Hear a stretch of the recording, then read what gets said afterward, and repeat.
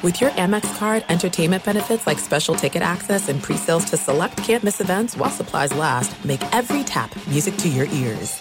At Bet365, we don't do ordinary. We believe that every sport should be epic. Every home run, every hit, every inning, every play. From the moments that are legendary to the ones that fly under the radar. Whether it's a walk-off grand slam or a base hit to center field. Whatever the sport, whatever the moment. It's never ordinary at Bet365. 21 plus only. Must be present in Ohio. If you or someone you know has a gambling problem and wants help, call 1-800-GAMBLER. I'm Katya Adler, host of The Global Story. Over the last 25 years, I've covered conflicts in the Middle East, political and economic crises in Europe, drug cartels in Mexico. Now I'm covering the stories behind the news all over the world in conversation with those who break it. Join me Monday to Friday to find out what's happening, why, and what it all means. Follow The Global Story from the BBC wherever you listen to podcasts. What's up, this your boy Lil Duval, and check out my podcast, Conversations with Unc, on the Black Effect Podcast Network. Each and every Tuesday, Conversations with Unc podcast feature casual and in-depth talk about ebbs and flows of life and the pursuit of happiness. Unlike my work on stage, I tap into a more serious and sensitive side to give life advice and simply offer words of encouragement, yet remind folks to never forget to laugh. Every Tuesday, listen to Conversation with Unc, hosted by Lil Duval on the Black Effect Podcast Network, iHeartRadio app, or wherever you get your podcasts. Presented by AT&T. Connecting changes everything. You're listening to Fox Sports Radio. You're listening to Fox Sports Radio. 18 innings. Are you kidding me? Good morning, everybody. I am your host, Jason McIntyre. Awake, struggling a bit. Late night Halloween party, late night baseball game, a marathon, really, in the World Series. Woo! Let's do this, folks. I am your host, Jason McIntyre, coming to you live from the Geico Fox Sports Radio studios. 15 minutes could save you 15% or more on car insurance. Visit geico.com for a free rate quote. My goodness, did you stay up for it? There's no way anybody on the East Coast stayed up until 3 in the morning to watch the Dodgers outlast the Red Sox. Listen, I don't care how into baseball you are. 7 hours and 20 minutes is incredible for a World Series game.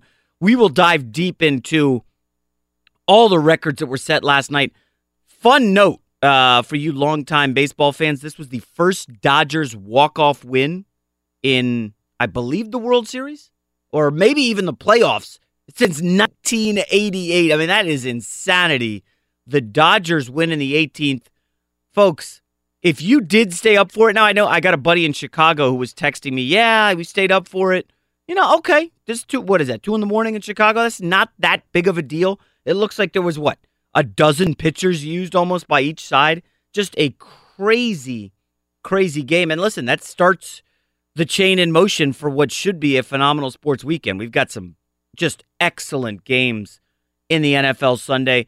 College football slate day a little bit light, but I've been so hot with my picks that I'm really into today's games. 8-2 the last 2 weeks, 4-1 back-to-back.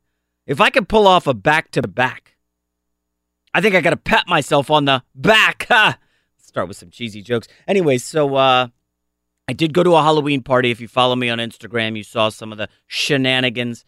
I don't want to talk about my outfit publicly because, that's a little embarrassing, but that's what Halloween is, right? You know, you have fun with it. And listen, I had to miss some NBA action last night to go to the party.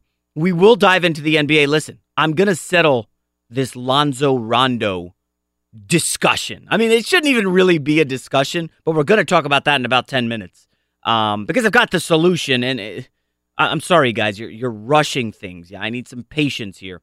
Also, listen, I fired off a tweet last night. Right, I saw a little bit of the Kevin Durant, Steph Curry annihilation of the Knicks. If you saw that fourth quarter, just a tsunami of points raining down on the Knicks. And I fired off a tweet, and all these people are angry at me because I called Curry and Durant the greatest duo of the NBA modern era. And of course, now that I'm in LA here, all these Laker fans are like, Kobe and Shaq. And then, of course, you got the Michael Jordan truthers. So we will dive into that. But I actually want to start in the NFL because this weekend's slate is incredible. Last weekend, I opened the show saying, nobody knows anything. And I was spot on because I had my worst week in the Super Contest. I went 1-4. I was devastated. My Sunday night was ruined. I'm not kidding. When you get in deep into this NFL gambling stuff, and it's fun, but when you're in these contests, and listen, this is a $1.4 million contest. I was tied for first early in the season, and I went 1-4. You can't go 1-4, and I'm studying the NFL this week, and I'm like, wait a second. Last week, nobody knew anything. This week, I love the card. Everybody else is complaining about it, and I kept coming back to this. Somebody once told me in life that you're not good until you're consistent, right? And this applies to anything. Listen, I'm not a good dad until I'm consistent. And my punishments that I dole out are not consistent. And any fathers out there listening, driving your kids to soccer on a Saturday morning, listen, it ain't easy to say no to your little kids when they're crying. I mean, listen, I know you got to be a tough dad, but you've got to be consistent. I mean, listen, you're not a good eater until you consistently can say no to the unhealthy stuff. And for me, that's difficult. I have a rough day on TV, a website, whatever it is. Yeah, I might pop down to the ice cream shop and get a little bit of ice cream. I might do that 2 or 3 days a week.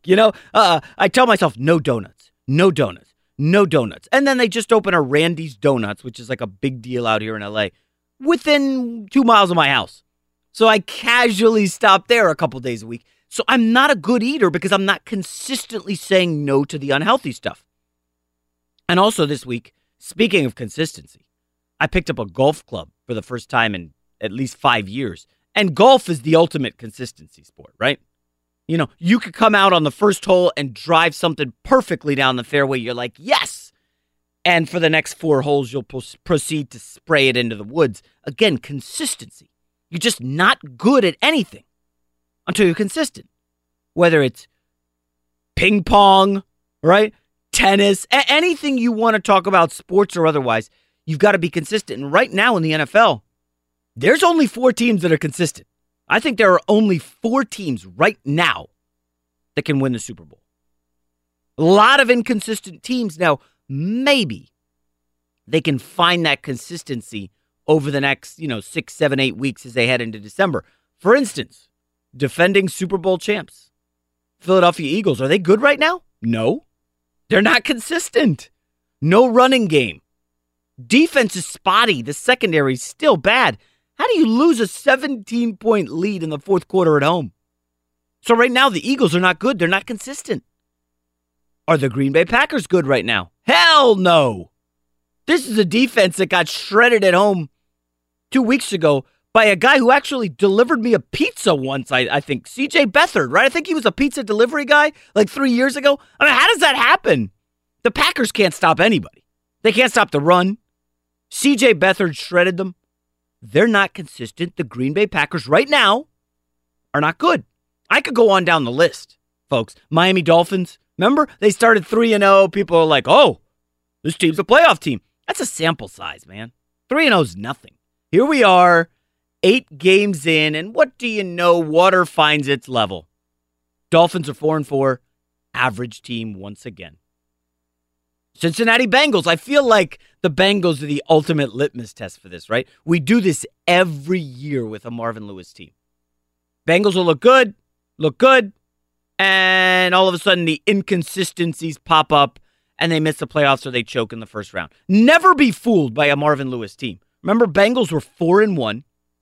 Oh, last 2 weeks, consistency or lack thereof. They gave up 73 points in the last 2 weeks. Still have to play. I looked this up.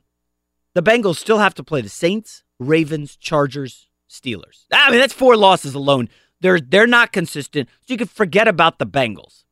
But here's what I think we do know as we approach the midway point of the season. There are 4 teams that have been consistent. We can start with the Rams. Undefeated. If they beat the Packers Sunday, and I think they will, I actually think they're going to blow out the Rams, and the Rams win in New Orleans next week. That's going to be tough. I actually think I'm fine with ratcheting up the undefeated talk. I'm not even kidding. This team is so stacked. Remember, right now they're doing this without Talib, one of their best cornerbacks. They've had a couple injuries. It hasn't gotten a lot of publicity because they keep winning, but the Rams are consistent. They're one of 4 teams that can, I believe, win the Super Bowl right now. Now, a big test for them, the greatest show on surf, has to go to Chicago in December. And I don't believe that's going to be a good one for the Rams. But that's still a couple weeks off. But who are the other 3 teams right now in the NFL that are consistent? Well, Andy Reid's Chiefs, I mean, they've been lights out. And I was talking with producer Gavin before the show. And he's like, this Chiefs team kind of feels for real. There's something different here, and I would totally agree. I mean, listen, last year they started 5-0. Then they cratered and lost 6 of 7 before rebounding late to win 4 straight. And I just wonder, my only question, I'm going to give the Chiefs, one of those spots to win the Super Bowl. They're a team that can. But we've seen Pat Mahomes. You know how in baseball you go once through the order and you mow down everybody and you're feeling good. And okay, the hitters, they're picking up some things. Maybe second time through the order, you give up a couple hits. And then the third time, you get lit up. I do wonder, and it starts this weekend, have we seen enough of Mahomes? Can defenses adjust after 7 weeks of getting killed by Pat Mahomes? Are they going to adjust? Well, we'll see what Andy Reid will do. I think the Chiefs are one of the 4 teams that can win the Super Bowl. Now, the other 2, the Patriots, don't argue with me, folks. We know in September they use it as kind of a preseason to fine-tune things. Gronk is going to return. He's going to get back Monday night against the Bills. Julian Edelman's healthy. I think they've scored over 30 points in each of the last 4 games. They're back. So it's the Patriots, the Chiefs, the Rams, and the other team, they didn't start out consistent. But man, right now they are mowing down people, and that's the New Orleans Saints. I thought last week's game, if you guys watch that closely, I thought Sean Payton coached the best game of the NFL season. Okay? I don't think they had a point until late in the second quarter on the road against the best defense in the NFL. He made adjustments, made some tweaks. And remember, the Ravens had not allowed a second half touchdown this season. The Saints had 2 in the fourth quarter. 2 on the road. Now, I know Justin Tucker missed the extra point, or we could have seen overtime. But what I saw from the Saints was a consistent effort. They didn't start out consistently on D, but now we've seen it. The sample size is bigger. I think the Saints, they can win the Super Bowl.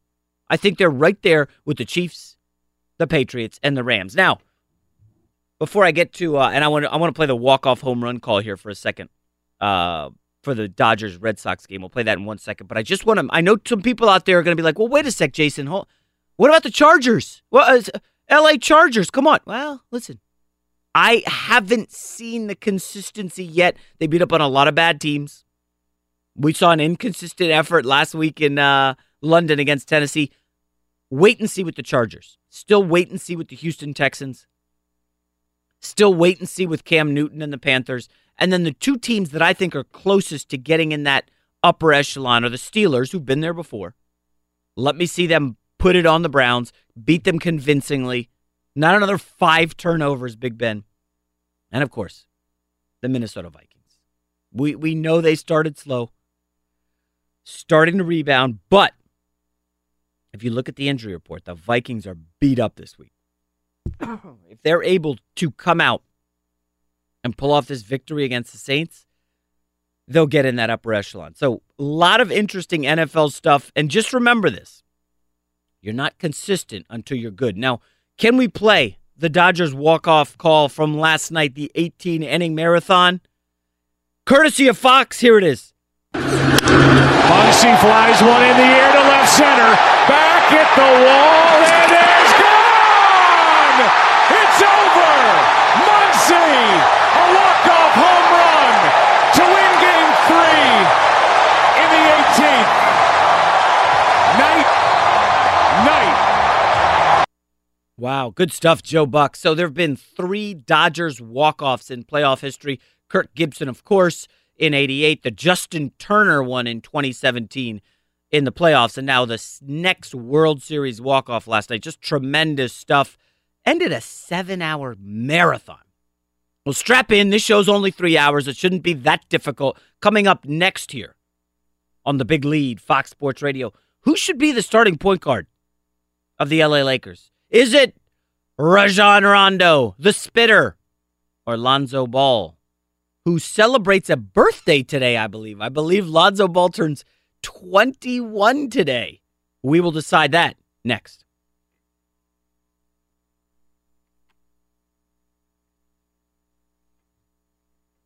Hey, I got a good question, Gavin and Sam. I actually might need Isaac Lowenkron to chime in on this about the game last night real quick before we get to the Lakers.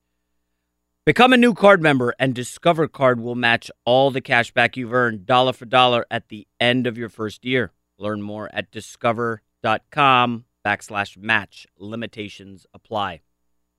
Hey, so real quick, Isaac, are you there? I'll let you go first. Good morning. Good morning. I know you're Mr. Baseball. Let me ask you. 18 innings, 7 hours.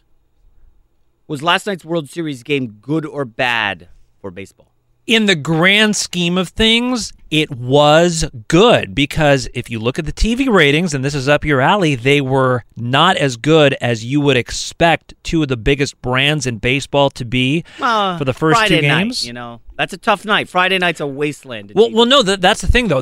I mean the ratings for the first two games, though. Oh, okay. Yeah. Everyone was expecting, because these are the two of the best brands in baseball, for the ratings for the first two games to be much better than they did. But the fact that it was an 18-inning, 7-hour and 20-minute game, this is something to potentially build the buzz. But I think the damage from a rating standpoint has kind of already been done with baseball as a nationally televised sport. So despite the fact that you have the Red Sox and the Dodgers, and now you suddenly have what for the moment is a very compelling World Series, I still don't think the ratings are going to reflect that from a TV standpoint, because the groundwork had not been properly laid for Major League Baseball to get the sort of ratings it did in the 80s, when the ratings for the 80s were like bonkers. Yeah. They were in the 30s. Yeah. No cable, no Netflix. I mean, and listen, NBA ratings are down to start the season. We know NFL ratings were down. But in the grand scheme of things, Gavin, your thoughts? Like, if you're a young kid who likes baseball, there's no way you stayed up until 3. Heck, out here in L.A., there's no way you could have stayed up till midnight. Exactly, and I fell asleep around the 15th inning myself. So, but also I just think what hurts it is the lack of offense. It's very hard for especially the younger generation to want to stay tuned in to a defensive shutout as we saw last night. Yeah, Sam, you want to chime in? I kind of side with that. Listen, 18 innings, there were 5 runs scored. If this was like a 12-11 game where, massive excitement, but they would go like 2 hours with almost like not even close to scoring. Yeah, 18 innings is an entire extra game tacked on there. If it was 12 innings with the score we had, 12 or 13 innings would have been fun. Mm. Last year, it felt like the Astros and the Dodgers were having these back-and-forth shootouts. Yes. And that was really exciting. I would agree. This was a little too long. I think even Dodger fans who look at the stadium in the 17th inning or 18th inning, and you're like, a lot of them left. I had a buddy who was at the game, and he texted me, they cut off food and alcohol sales at the 9th inning. Which I don't get. Maybe you run out of food, but why wouldn't you keep selling food to make money? Absolutely, just keep crazy. Going. So no food or alcoholic beverage. I mean, that seems rough. But Isaac, let me throw it real back to you real quick. Again, we'll get to Lonzo versus Rondo here in a second. But what's the impact for the next game for the Dodgers and Red Sox? I mean, pitchers were spent. Do you think this goes to the Dodgers' favor? I do. The starting pitchers technically for both games right now are TBD. So we're looking for, my prediction being Oral Hershiser and Roger Clemens both coming out of retirement. So from a momentum and a pitching standpoint, yes, the Dodgers definitely have that in their favor going into this game. And I would add the Red Sox probably ended up going to bed at their body clock at like 5 a.m., right? I mean, yes, and they arrived at Dodger Stadium at 12 p.m. Pacific time yesterday. As you know, Jason, in basketball and football, the players all show up about, two and a half hours? I've never understood why baseball players arrive 4 and 5 hours before the game. So if they were there at 12 Pacific and they left the stadium at like 2 a.m. Probably, yes. So they were there for 14 hours? Mm-hmm. Huh, so maybe this helps the Dodgers and helps the series. Yeah, and who knows where their hotel is, whether it's downtown or whatever, but that could add on some time as well. Yeah, that's a 14-hour day. All right, let's pivot quickly to the NBA. Lonzo versus Rondo. That seems to be the big talking point for Lakers fans. And I got to be honest, I don't totally get it.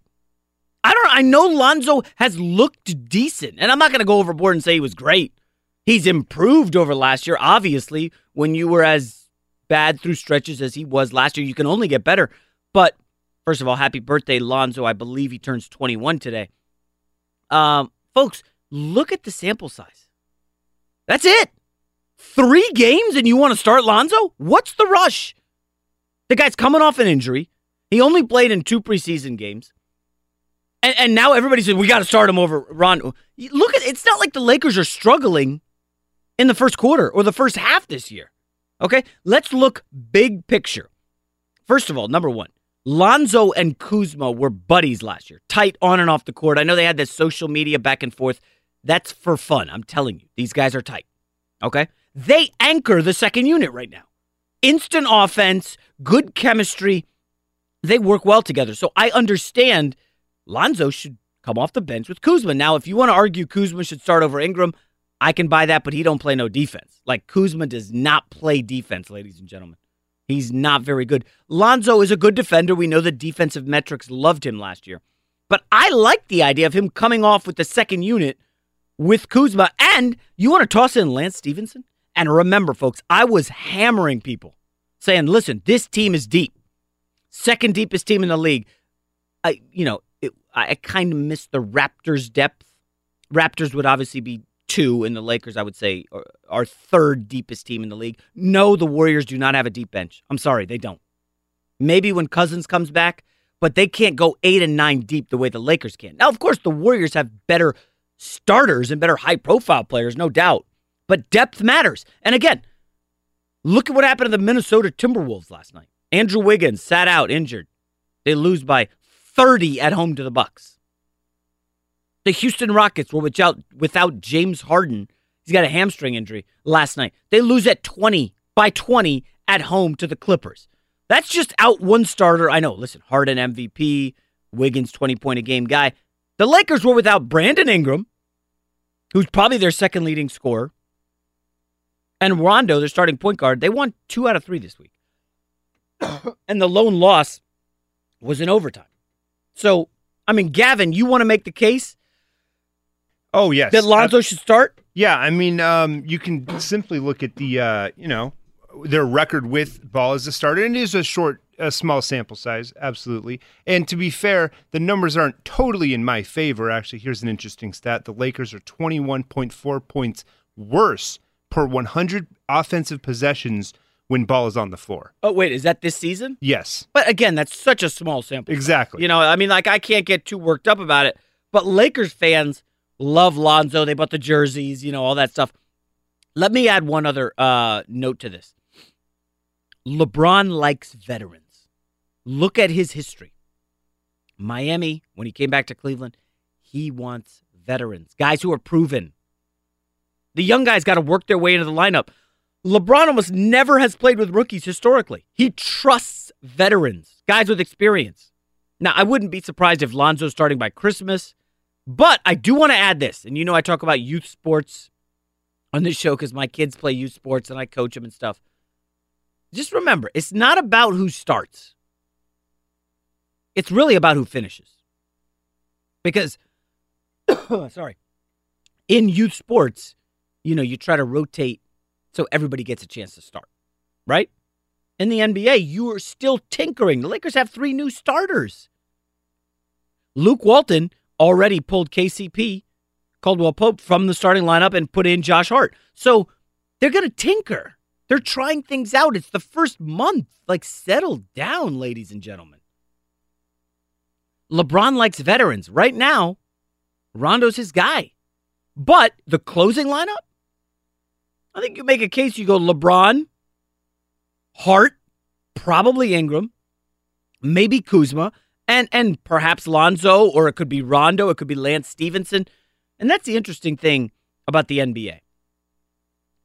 You want your closing lineup to be flexible, be able to defend the pick and roll. And that's why I didn't mention JaVale McGee, who, by the way, has been playing incredible. But, you can't get JaVale McGee out there at the end all the time because the opponent only plays guards and wings, Warriors. They're just going to pick and roll and matchup hunt to find McGee and exploit him. So, you're asking me right now, I keep Rondo in the starting lineup. I don't really think it matters as much. Now, the closing lineup is what matters because the Lakers were in that game against the Rockets with about 5 minutes left, 7 minutes left. It was a 1-point game. The Lakers were in that game against the Spurs. Now, Rondo was suspended for that one. And they were in that game in Portland. It was a 1-point game with 4 or 5 minutes left. So the closing lineup is what Luke Walton needs to focus on. I think you guys have it wrong. All right? Coming up next here on The Big Lead, Fox Sports Radio. I got to say, I know a lot of people out there are backing what Jerry Jones did bringing in Amari Cooper. Dude, folks, just wait a minute. Just think logically about this, okay? You know the phrase short-term gain, short-term pain, long-term gain. Well, it goes both ways, and that applies to the Amari Cooper trade. We'll talk about that next, but first, here's Isaac Lowenkron for the latest in sports. Jason, it was a mere 7 hours and 2 minutes ago that the Dodgers and Red Sox were battling into the bottom of the 18th inning in Game 3 of the World Series when Max Muncy of the Dodgers came to the plate with Joe Buck at the microphone on Fox. Muncy flies one in the air to left center. Back at the wall, and it's gone! It's over! Muncy, a walk-off home run to win Game 3 in the 18th. Night. The 18-inning, 7-hour, 20-minute epic was the longest game in World Series history. Red Sox now lead the series 2-1, Game 4 tonight at 8:09 Eastern. This report presented by TrueCar. Online car shopping can be confusing. Not anymore. With True Price from TrueCar, now you can know the exact price you'll pay for your next car. So visit TrueCar to enjoy a more confident car buying experience. NBA Friday night, Kevin Durant scored 41 at Madison Square Garden in Golden State's 28-point victory over the Knicks. Durant scored 25 in the fourth quarter, outscoring the Knicks in the period by himself. And Milwaukee made 19 threes at a 30-point win at Minnesota. The Bucks 5-0 for the first time since 1972. Fear the deer. Jason, back to you. Thank you, Isaac. Back here on The Big Lead, Fox Sports Radio. I am your host, Jason McIntyre, coming to you live from the Geico Fox Sports Radio studios. It's easy to save 15% or more on car insurance with Geico. Go to geico.com or call 1-800-947-AUTO. The only hard part, figuring out which way is easier. Hey, Isaac, interesting thing. You talk about the Milwaukee Bucks there. So I'm doing my first fantasy basketball. Yes, I'm back in fantasy for the NBA. First time in years. Uh-huh. And I missed the beginning of the draft because I was watching Ozark with my wife, and we weren't paying attention, so I started getting texts, "Where are you? The draft started." And for some reason, I auto-picked Giannis as the first pick overall. I spent like $77. I was like, oh my gosh, there goes my team. I got no chance. Giannis has been dominant, and I'm just rolling through the first week. It's pretty. Listen, I didn't realize this, but Giannis, he just does everything. Blocks, steals. We know he's a great player and a top 10 guy in the league, but for fantasy basketball, he is amazing. Oh, he's one of the best values overall in all of fantasy sports when you think about his versatility. Ooh, that's a hot take. All of fantasy sports. Now, I don't play fantasy baseball. And I will say this. Listen, I don't know how much people talk fantasy sports on the radio, but I got a guy at the Big Lead who covers media, Ryan Glassby. He's great. He does a great job, by the way. Wow. Yeah. Hopefully he's listening out there. He breaks a lot of stories. Very insightful. Yeah, hopefully you're hearing that. Not nice. How nice of you to say, Isaac. But He's been telling me that there should be more fantasy discussions on television and the radio. And here's why. Because women don't necessarily gamble, but they will play a lot of fantasy sports. And if you could do a fantasy minute every day at such and such time, or a fantasy football segment, who to start, who to sit, who to pick up on the waiver wire, where are you guys on that? Gavin, I know this wasn't on our list of topics, but it just hit me. Like, what do you do a lot of fantasy? I love it. And when you brought up fantasy basketball, that makes me happy because you're a fellow degenerate like me.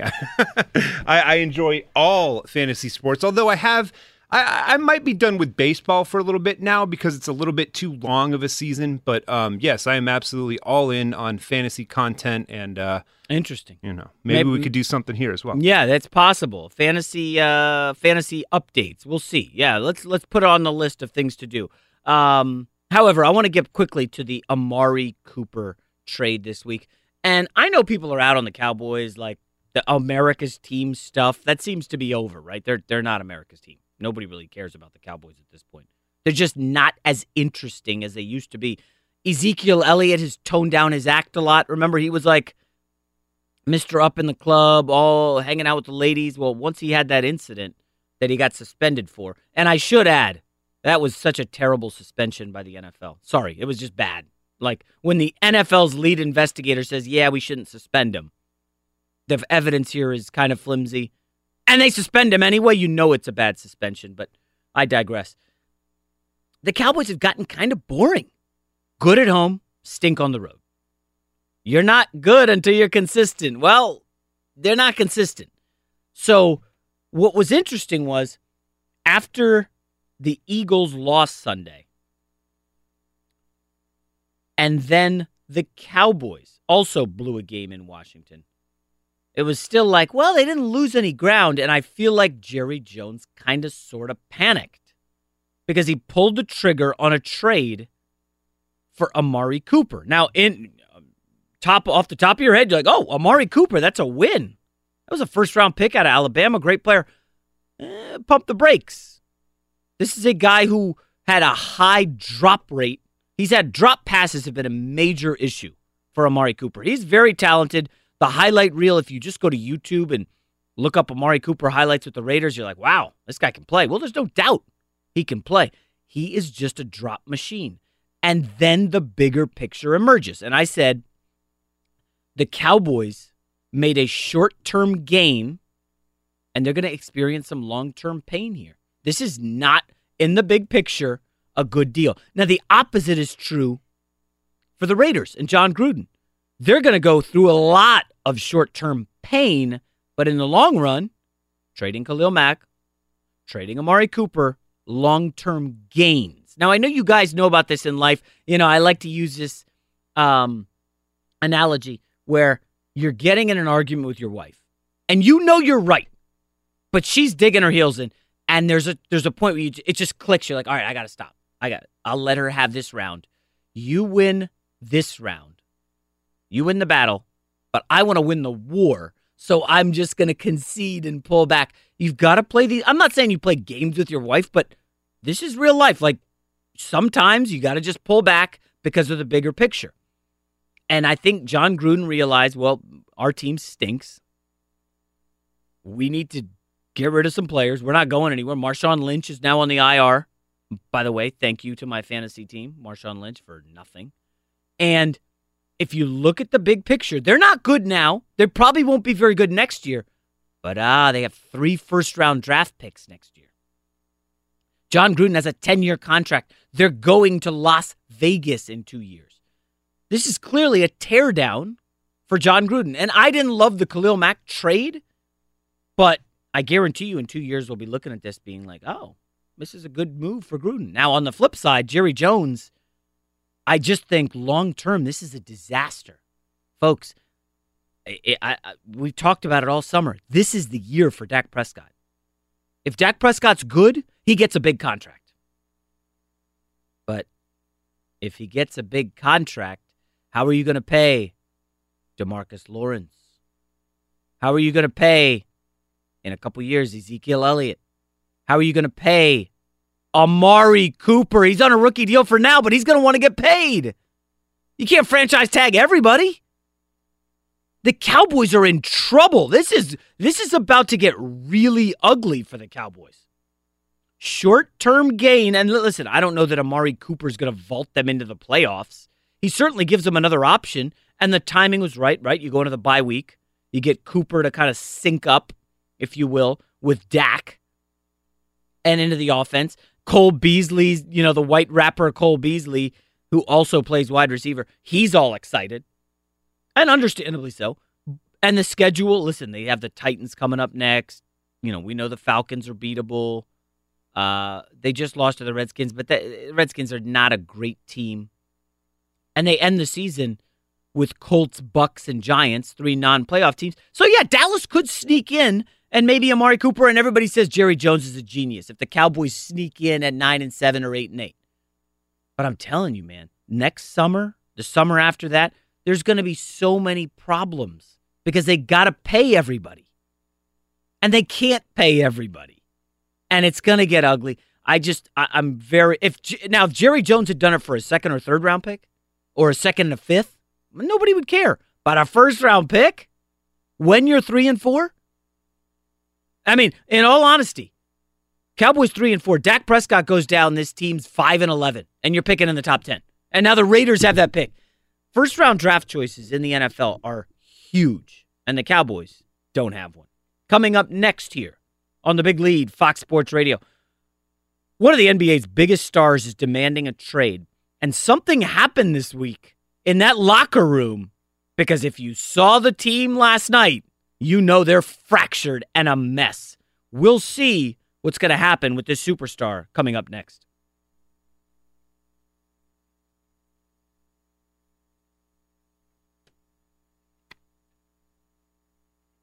Back here on the Big Lead, Fox Sports Radio. What does it mean when Geico says just 15 minutes could save you 15% or more on car insurance? Means you probably should have gone to geico.com 15 minutes ago. I wonder what our listenership in LA is like this morning, if everybody was up watching that game. I mean, I don't think it ended till like 12:30 Pacific, so 3:30 Eastern. Like, I just don't know. That's a long night. And it was, I had said I went to this Halloween party, and, everybody dressed up. It's, I don't know how much of that I should get into, but there was a lot of people hovering around phones watching the Dodgers. And every time you'd look, the score was tied, and it was like, they're in the 9th, they're in the 11th, it's the 13th, it's the 15th. It's like, what? People just kept like, what's going on? I will say this, and gosh, I hope the executives aren't listening and I don't get in trouble, but when the young guys here at the studio go out, I can only imagine what they see in LA from the girls who are in their 20s dressed up for Halloween. Because you know what the girls get. Everything is a, what's a better word for the one that I want to use? How about that? A revealing flight attendant. Sexy, okay. That's a good one. It's a sexy version of it. Yes, let's go with a sexy flight attendant, a sexy cat, a sexy car, a sexy anything, basically. Well, I went to one of these parties, mostly parents in the area, and like the moms went all out. I mean, it's like the night where you just show it all off. And some of these moms like, what? And at the beginning, I didn't really notice it. And then my wife's like, yeah, every woman is trying to do the sexy thing here. Some of the interesting outfits I saw, someone was Ruth Bader Ginsburg. Obviously, she wasn't sexy Ruth Bader Ginsburg from the Supreme Court. And her husband dressed up as Brett Kavanaugh, the guy who got on the Supreme Court. Oh, man. Yeah, I know. It was one. He had like a hat with like beer and whatever. It was a gavel? He did have a gavel, yeah. There was, what else did we see? Steve Nash was there, the Hall of Famer. He was dressed up as one of the Cobra Kai from Karate Kid. It was a pretty good outfit. There was a guy who dressed up as the new Jurassic Park hero. What's his name? Chris Pratt. Chris Pratt, yeah. Yes, and then his partner was the redhead from that movie, who's very attractive. And, of course, she was the sexy Jurassic Park girl. What else did I see? I saw a pretty woman, Julia Roberts, the hooker Julia Roberts from early in that movie where she was wearing nothing. There was that. There was nice. Well, the sexy flight attendant was immensely popular. I think I saw like 2 wannabe Scarlett Johanssons, like where they got the wig, and it was like the Scarlett Johansson yoga teacher in that he's not that into you. Have you guys seen that movie? I did not see Okay. that one. First of all, it's showing on cable now, and you've got to see it because Scarlett Johansson is ridiculously hot in that. So anyways, great Halloween party. The best Halloween party I've been to in LA. I tried not to drink too much, but... Well, I will be going to a Hollywood Halloween party tonight myself. So I'll have a full report on how the younger generation is dressed up. Please document that on social media so the dads can see what we're missing from the 20-something crowd. What does it mean when Geico says just 15 minutes could save you 15% or more on car insurance? It means you probably should have gone to geico.com 15 minutes ago. All right, so I quickly wanted to touch on this Jimmy Butler situation in Minnesota. So all of a sudden this week, I don't know if you guys noticed this, out of the blue, because it had kind of died down over the last week or 10 days, Rockets offering 4 first-round picks. And you're like, well, that can't be real. The Rockets are not that stupid. You know, the last team that gave up that many picks was the Nets in that KG Paul Pierce deal. And, of course, the Nets are still paying the price for that. And, of course, this Celtics potential dynasty that they have, I mean, it's being built on the back of one trade. So I just don't buy that deal. But I do wonder if one team floated it, and the team I'm guessing is the Timberwolves, because they got to get Jimmy Butler out of town. I think they've got to get him out. Karl Anthony Towns, who looked like he was on the verge of stardom last year, is a train wreck this year. Now, of course, there were rumors. I don't want to dive too deep into this because it's unfounded, that Karl Anthony Towns was dating a woman, and then the woman allegedly broke up with him, and then the woman was spotted like in Europe with Jimmy Butler. So there's something happened in that locker room because Towns is a train wreck. Wiggins is mysteriously hurt now. And they got smoked last night by 30. 30 by the Bucks. They were not even competitive. I actually wonder if the Houston Rockets if they really wanted that, or are they seeing, whoa, wait a sec. Chris Paul's 33. He's always hurt. James Harden's already hurt. We don't have any defense. The Rockets are 1-4, people. Remember? I bashed them all summer. I said they got worse. Carmelo Anthony's just a bad everything. They're 1-4. They're 1-4. We know windows shrink quickly in the NBA. Derrick Rose's Bulls, windows shrunk quickly. Dwight Howard's Orlando Magic got to the finals. That didn't last long. Folks, I'm telling you, windows open and close.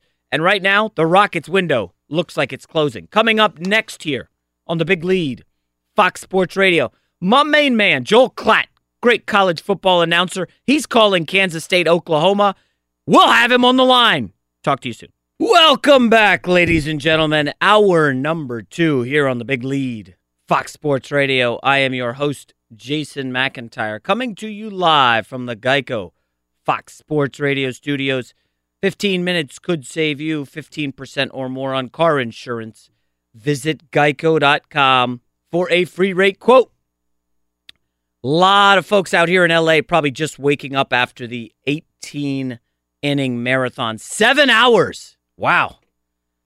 Kudos to those of you who sat through the game at Dodger Stadium. As I said earlier, I had a buddy who said they cut off food and alcohol sales in the 9th inning. So hats off to you kind souls who were able to stay and watch that one. A classic for sure. We got a lot of NFL and NBA talk to get to, but right now we're 1 hour from kickoff in college football around the country. So we want to bring in one of the foremost experts on the sport, Joel Klatt, the great college football analyst for Fox, joining us. He's got the call on Kansas State, Oklahoma today. Joel, good morning. How are you? What's going on, Jason? How you doing, man? I'm excellent. And, I wanted to have you on. You're obviously plugged in on college football. You got a pretty good game today. I know the spread is large, but Kansas State kind of could be a sleeping dog here. I want to start with Oklahoma, Joel, because, listen, there's been no real drop-off from Baker Mayfield to the great Kyler Murray who's putting up video game numbers. I want to just get your thoughts on Oklahoma as a playoff contender. We know they had the loss to Texas, but can they get back in the mix, and what do they need to happen for Oklahoma to get back in the playoff contention? Well, there's no doubt that they're in contention. The first thing that you got to understand is that in the Big 12, they're going to play round robin in the regular season, and then they're going to play a rematch in the conference title game if they're able to get there, and that rematch is likely to be against Texas. So if Oklahoma were to wind up a Big 12 champ with just one loss, their resume would be excellent. Excellent. The only loss would be a neutral site to a top 10 team. The only resume that I think could potentially be better from a one-loss perspective is probably Michigan, with that loss to the first week of the season to an undefeated Notre Dame team. I think that's the only team that they would lose out to, and that's only if Clemson, Alabama, and Notre Dame can wind up the season undefeated. So Oklahoma's got a great shot at this. They're in a position to potentially make their third playoff, but they got to take care of business today. I know that, you touched on that Kansas State deal. Kansas State has actually beaten Oklahoma 2 of the last 3 times here in Norman. So, and this is a team, Oklahoma, that's only lost 10 home games since 2000. So 2 of those being Kansas State, and 3 of the last times that they were here. So it could be interesting today, and we'll see the type of character, in particular on that defensive side, Oklahoma has now with the new defensive coordinator. Yeah, I love Bill Snyder as an underdog. Hey, Joel, quickly, I'm curious, your thoughts on Lincoln Riley. I know he's only 35, but we've seen the NFL kind of pivot toward younger coaches, aggressive, offensive spread kind of guys. When you're meeting with Lincoln Riley, do you get the sense that he's going to be coveted by NFL franchises in this offseason? Because we know the coaches have made the trek to Norman in the offseason to kind of pick up what he's doing offensively. Well, there's no doubt they're going to be interested. It's just a matter of whether Lincoln's going to be interested. And candidly, I asked him that yesterday, Jason, point blank in his office. I just said, hey, with these young guys and the offense, really evolving towards the college system at the NFL level, do you have that itch? And he answered, and listen, you're always going to get, I'm concentrating on this job here. And he certainly gave some of those stock answers, but he also said, listen, my family's really happy here. My daughters are happy. My wife's happy. And we've been through an inordinate amount of change already in the last year and a half. I'd really like to see what we can do here. And I believed him, call me crazy, call me gullible, but I think someone's going to come after him hard. If he takes it, good for him. But, I wouldn't be shocked if he stays put. This is a place that you can be for a long time. Remember that. Mm-hmm. And this is not, it's a total ego play to go to the NFL because you're making a lot of money in college football. He's making this year about $4.75 million. That's going to go up over the next few years. And in this day and age, I think he's the type of guy that could be at Oklahoma for 10 years, 15 years, very similar to what Bob Stoops was. And Jason, you got to understand, over that amount of time with where the salaries are going, you could, in theory, make between 65 and 85, maybe even upwards of $100 million being the head coach at Oklahoma over that time. You're not going to make any more money in the NFL. So, it wouldn't shock me at all if he stays put. Yeah, interesting. Now, we do the big fish in a small pond theory, but he's a Texas guy, right? I think I looked up, he was from Lubbock, Texas. Do you know if he's a Cowboys fan? Because, the Jason Garrett situation could get interesting there. Yeah, I didn't ask him specifically about the Cowboys, but that's the team that I would expect would go the hardest at him. I wouldn't be surprised if Denver made a move towards Lincoln Riley. In particular, if they go younger at quarterback in the draft. And I know John Elway has been very eager to take a look at and evaluate Justin Herbert at Oregon.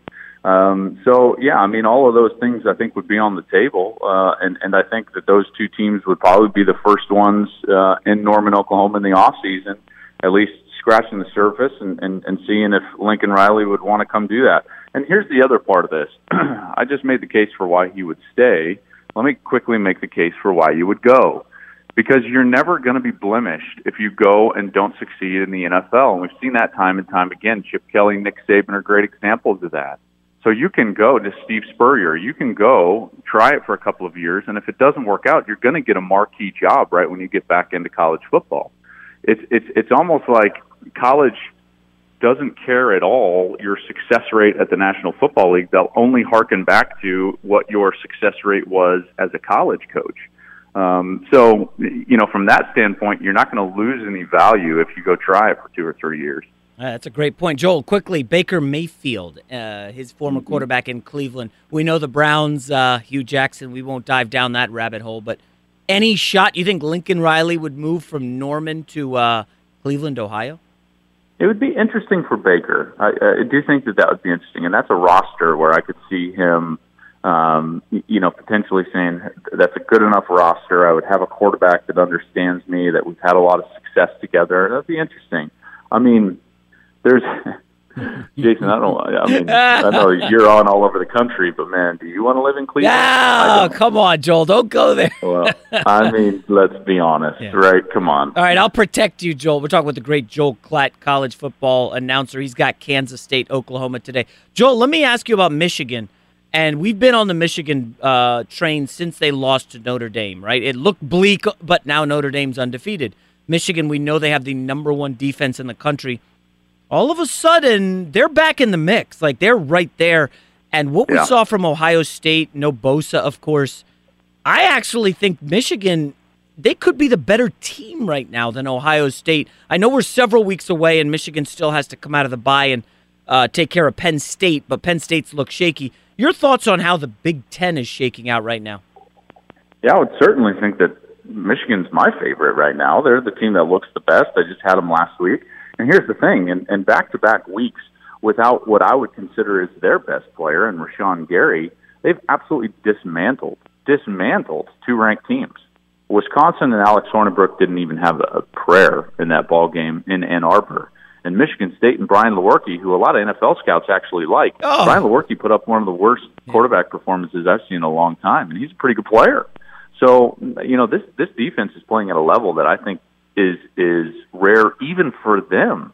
And they've led the country in pass defense in 2 straight years. It would be a 3rd straight if they can do it again, and that's what they're in position to do. Their run game is very good with Karan Higdon.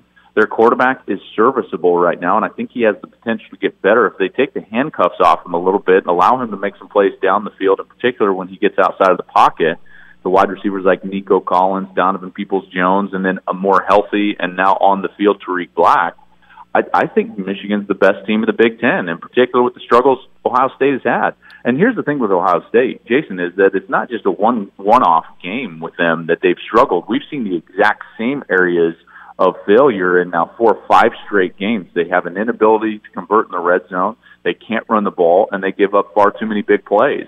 That's an issue, and it's been an issue for about 5 games, which is why I think it's more of an epidemic for them rather than a one-off. Yeah, nobody wants to talk about this, Joel. I'm maybe I'm on an island here. Everybody says LSU's the best matchup for Alabama. I'm telling you, Michigan has a better defense than LSU, and I trust their quarterback more. How come more people aren't saying Michigan could? And listen, Jim Harbaugh, we know he's a great coach, phenomenal, regardless of what some hot take artists want to say about Harbaugh. I think of any of the contenders, they might have the best chance. And again, I'm not saying they're going to beat Alabama, but in terms of slowing that juggernaut down, why not Michigan? See, I would actually go the opposite way. I don't think any defense can slow down Alabama or Oklahoma for that matter.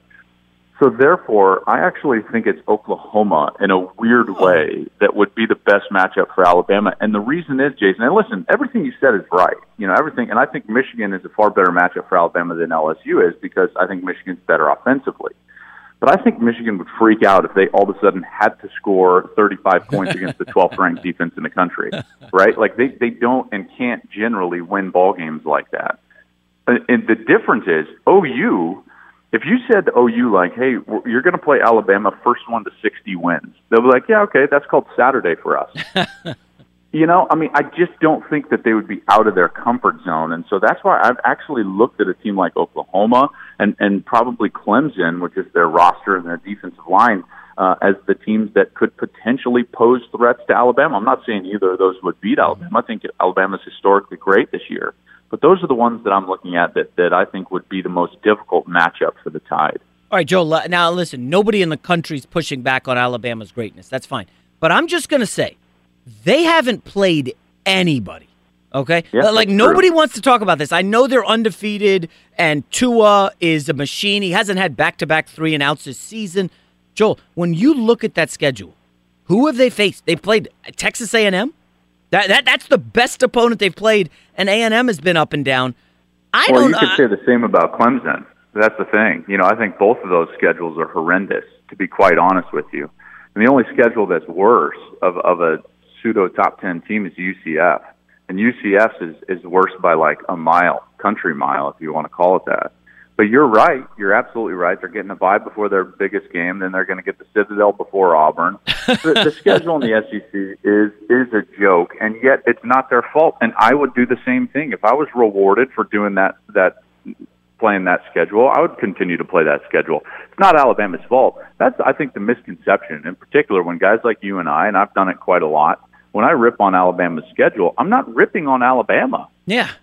All I'm saying is that clearly the system is broken when we're honoring what they're doing over what teams in the Big Ten in particular are doing, or even the Big 12. When you look at the Big 12, playing a 9-game round robin and then having to rematch in the conference championship game, that's incredibly difficult. I think that the Big 12 is actually the hardest conference to win because of that rematch factor versus the incredibly imbalanced schedule out of the SEC that doesn't give you cross-division games on any sort of regular basis. And the fact that they can play those Citadel games in November, it's a joke. But it works for them, and they schedule for championships. It's a far cry from what the Pac-12 does when they put Washington on back-to-back road games, at Oregon off a bye. Then Oregon's got to go back-to-back with Washington State off a bye, and now Washington State's got to go down to Stanford off a bye. The Pac-12, it seems like, actively schedules against championships. Yeah. That conference office is brutal against their own teams. There's no way that they're trying to win championships if that's the way they're going to schedule for their team. I like what you said, schedule a championship. Just to remind people, we're not slamming Alabama, but Michigan's gone to Notre Dame, and they went to Michigan State, and the Michigan State game was after a game against Wisconsin. They've played 3 ranked teams. Alabama's played 1, and it was at home. It's Joel, I'm just me and you, because I see you sometimes at FS1. I'm telling you, I will take the points in Michigan in the playoff game against Alabama. That's all I'm going to say. Well, taking the points and calling the win are two different things. Yeah, but take the points as well. Yeah, okay. So you're in on the defenses. The great Joel Klatt, everybody. Joel, thank you very much. We'll listen to you on Kansas State, Oklahoma today. Gus Johnson, Jenny Tapp, Joel Klatt. All right, brother. Have a good one, Jake. That was Joel Klatt. Listen, he makes some great points. I don't want to go on social media now. I'm sure there's going to be some mouth breathers who are saying, you're bagging on Alabama. Just spare me, guys. That's some insightful stuff from Joel Klatt. Coming up next year on the Big Lead, Fox Sports Radio. I'm giving away free money. My college football pick, super hot the last 2 weeks. 4-1 against the spread, back-to-back. We'll talk about those next here on the Big Lead, Fox Sports Radio. Oh, boy. Well, you know who's back on the 1s and 2s here in the studio. My goodness, it's Lonzo Ball, isn't it, Nick? Tinder Nick out last week with his birthday celebration. You missed me. So we obviously didn't have any Lonzo Ball bumper music. Well, it's his birthday. Come on. Lonzo Ball turning 20. Nick sends me a text last night after I fired off this tweet about the best duos in modern NBA history. Listen, we're going to get into that. Don't worry, people. Actually, you know what? We'll do that in 20 minutes. It's one of your hottest, Jason. Gavin, that's not that hot. That's not. It is. It is not that hot, man. Come on. We'll talk about that in a little bit. We got Vinny Bonsignori. Hope I said that correctly. Bonsignor. We're going to talk to him in about 10 minutes about the Rams-Packers. That's going to be a good one. I can't tell what the game of the weekend is. Is it Rams-Packers or is it Vikings-Saints? The Rams-Packers is a big spread, so I don't know if technically everybody will agree it's a game, but a lot of people think Aaron Rodgers is going to show up in that one. We will see. Brought to you by Discover Card. We treat you like you treat you. By the way, if you missed Joel Klatt just now, I thought that was like a great 11 minutes, just a bunch of interesting stuff. The Denver Broncos, Lincoln Riley connection. Now that is interesting. I would think, obviously everybody's saying Baker Mayfield, Cleveland Browns. Makes sense for Lincoln Riley. Okay. Geographically, I don't know if it's a good fit. And geography kind of matters to some of these college coaches. Keep an eye on the Broncos, Lincoln Riley. I like that. That's interesting. I do also think if the Cowboys flop and Garrett gets bounced, potential there. Lincoln Riley, maybe Jim Harbaugh. Jerry Jones likes to go big game hunting. Should be interesting. Quickly, I want to rattle off some college football picks. Hopefully get you guys some money in your pocket as we head into the month of November and you start to buy some Christmas presents for your girlfriend, your wife, your side piece, your jump off, whatever they want to call it these days. College football picks 4-1 each of the last 2 weeks. I stumbled in NFL. Hopefully I'll right my ship later. But let's get the college football picks in. First off, I'm going into the Big Ten and taking the Iowa Hawkeyes, getting 6.5 at Penn State. As we talked with Klatt earlier, Penn State travels to Michigan next week. I'm not saying Penn State's going to overlook Iowa, but an afternoon game, not at night in Happy Valley. And the bigger point here is Penn State's been struggling. Since that Ohio State loss, they lost to Michigan State, essentially ending their season. They're not going to make the playoffs. They need a miracle to get in the Big Ten title game. And you could see that. They struggled against Indiana badly last week. And again, Michigan next week. And listen, if you haven't seen Iowa quarterback Nate Stanley, he's a pro prospect, okay? And Iowa can get to the Big Ten title game. I'm taking the 6.5 points there with Iowa at Penn State. Next up, I know this isn't, and I talk about this on my podcast. I got a gambling podcast called Coming Up Winners. We talk about a spot. Purdue is in a bad spot, okay? Last week, of course, the big win over Ohio State. Everybody saw it, national TV. They've been celebrating in West Lafayette all week. Now they got to travel to Michigan State, right? You're thinking letdown. There's no way they can match the energy. Well, Michigan State is really, really beat up. Their quarterback, we don't know his status. He may not play. The wide receiver, their number one receiver's out. Their top running back's hurt. They are so beat up. They only had 94 yards of offense against Michigan last week. I think Purdue can go into East Lansing and win outright. They're getting 1.5 points. I like Purdue. The Fishy Line of the Week award goes to the Missouri Tigers. They're favored by 7 over Kentucky. Now, if you're not a huge college football fan, you may not know Kentucky's ranked. They're 12th in the country. How on earth are they 7-point underdogs at Missouri? Missouri's 4-3. What's going on here? That's why this is the Fishy Line of the Week. Somebody knows something. Kentucky, guess who they play next week? Georgia. Huge game. Massive game. And Missouri at home, they did cover against mighty Georgia. Covered 14.5. I like Drew Lock in this spot. And I'm taking Missouri favored by 7. I know that's a lot, but I'm taking the Tigers favored by 7 at home. Next up, I'm going to go with another Iowa team, the Iowa State Cyclones. If Iowa Sam is still in the building, he probably loves this. And not only am I taking Iowa plus 6.5, I'm taking Iowa State favored by 3.5 against Texas Tech. Now, Iowa State started slow, but they've been bouncing back. Their NFL running back, David Montgomery, he's healthy again. And here's the reason I'm fading Texas Tech. I know Kingsbury has them rolling. They're 5-2. But they host Oklahoma next week. Massive game, right? Huge game in the Big 12. Texas Tech's good this year, and they're actually playing some defense.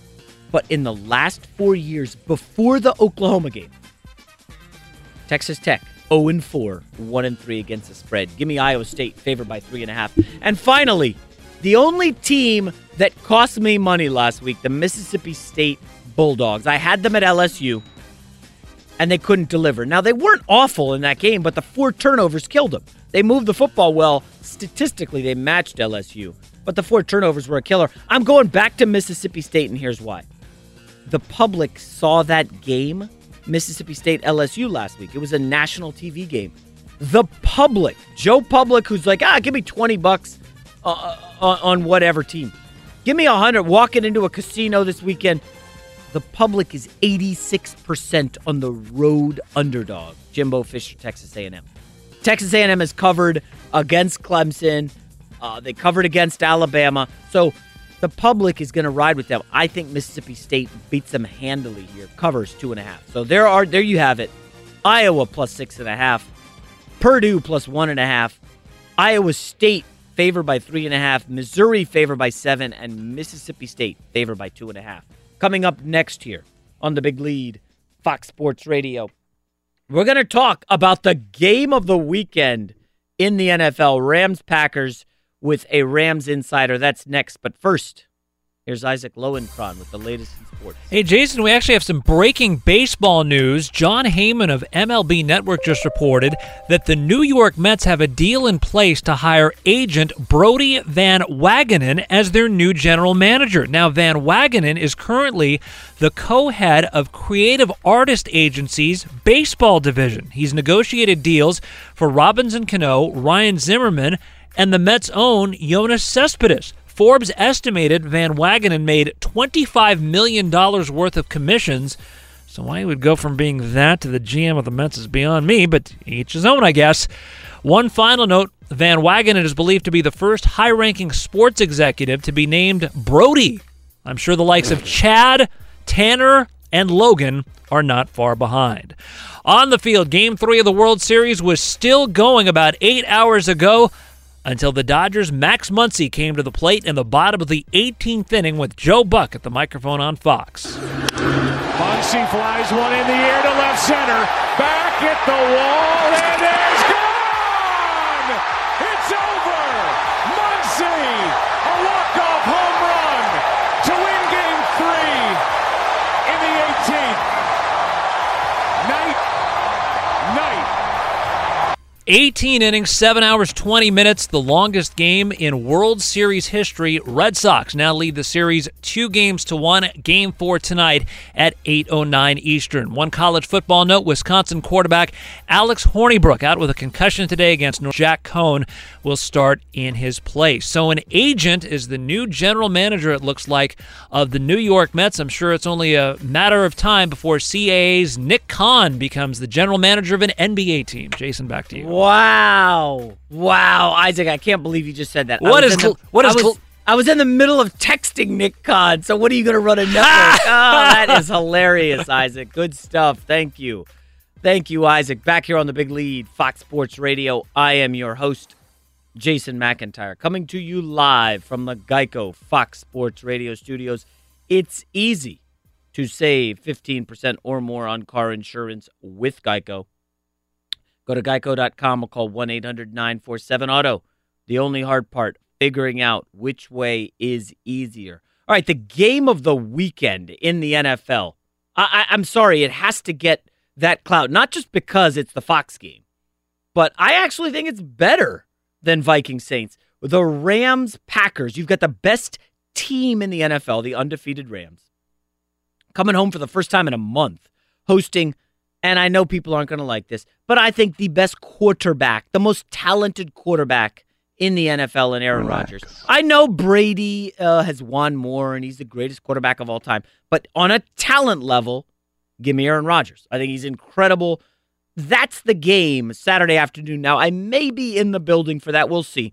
My son actually has to go to a birthday party, and it's like a friend, we're friends with the family, so they're going golfing, and my son's like, Dad, I stink at golf. You got to come with me, so I may have to go to that. I'll have the game on my phone, don't worry. But to talk about Rams-Packers, we're bringing in the Rams beat writer for The Athletic. He also is on AM 570 LA Sports. Vinny Bonsignore joining the show. Vinny, good morning. How are you? I'm good. How are you guys doing? And on top of all that, you have two former Cal quarterbacks playing at the Coliseum of all places. And the last time Aaron Rodgers was at the Coliseum, he almost took number 9 Cal to an upset over then number 1 USC. Completed 23 straight passes in that game. So he's coming back to maybe slay some dragons on his own to try to get it right at that stadium. That's wild. Great point, Vinny. I actually remember watching that game on TV, and I was like, this guy's good. Yeah, exactly. You remember that? I think 23 straight passes, you said? Yeah, 23 straight passes, and then they fell short at the 14-yard line for the go-ahead touchdown. And one little added note to that, a 10-year-old Jared Goff was watching that game up in Northern California, and his favorite team with the San Francisco 49ers, they had the number 1 pick, and he told us this week that the 10-year-old Jared was really mad when the 49ers didn't take Aaron Rodgers, the local kid from Cal, with the number 1 pick in the draft that year. So a lot of connections in this game, on top of the fact that it's a really good Rams team, and I agree with you, the best quarterback in the NFL in Aaron Rodgers. Well, now that was the draft they took Alex Smith and of Utah, and I think Aaron Rodgers he sat in the green room forever.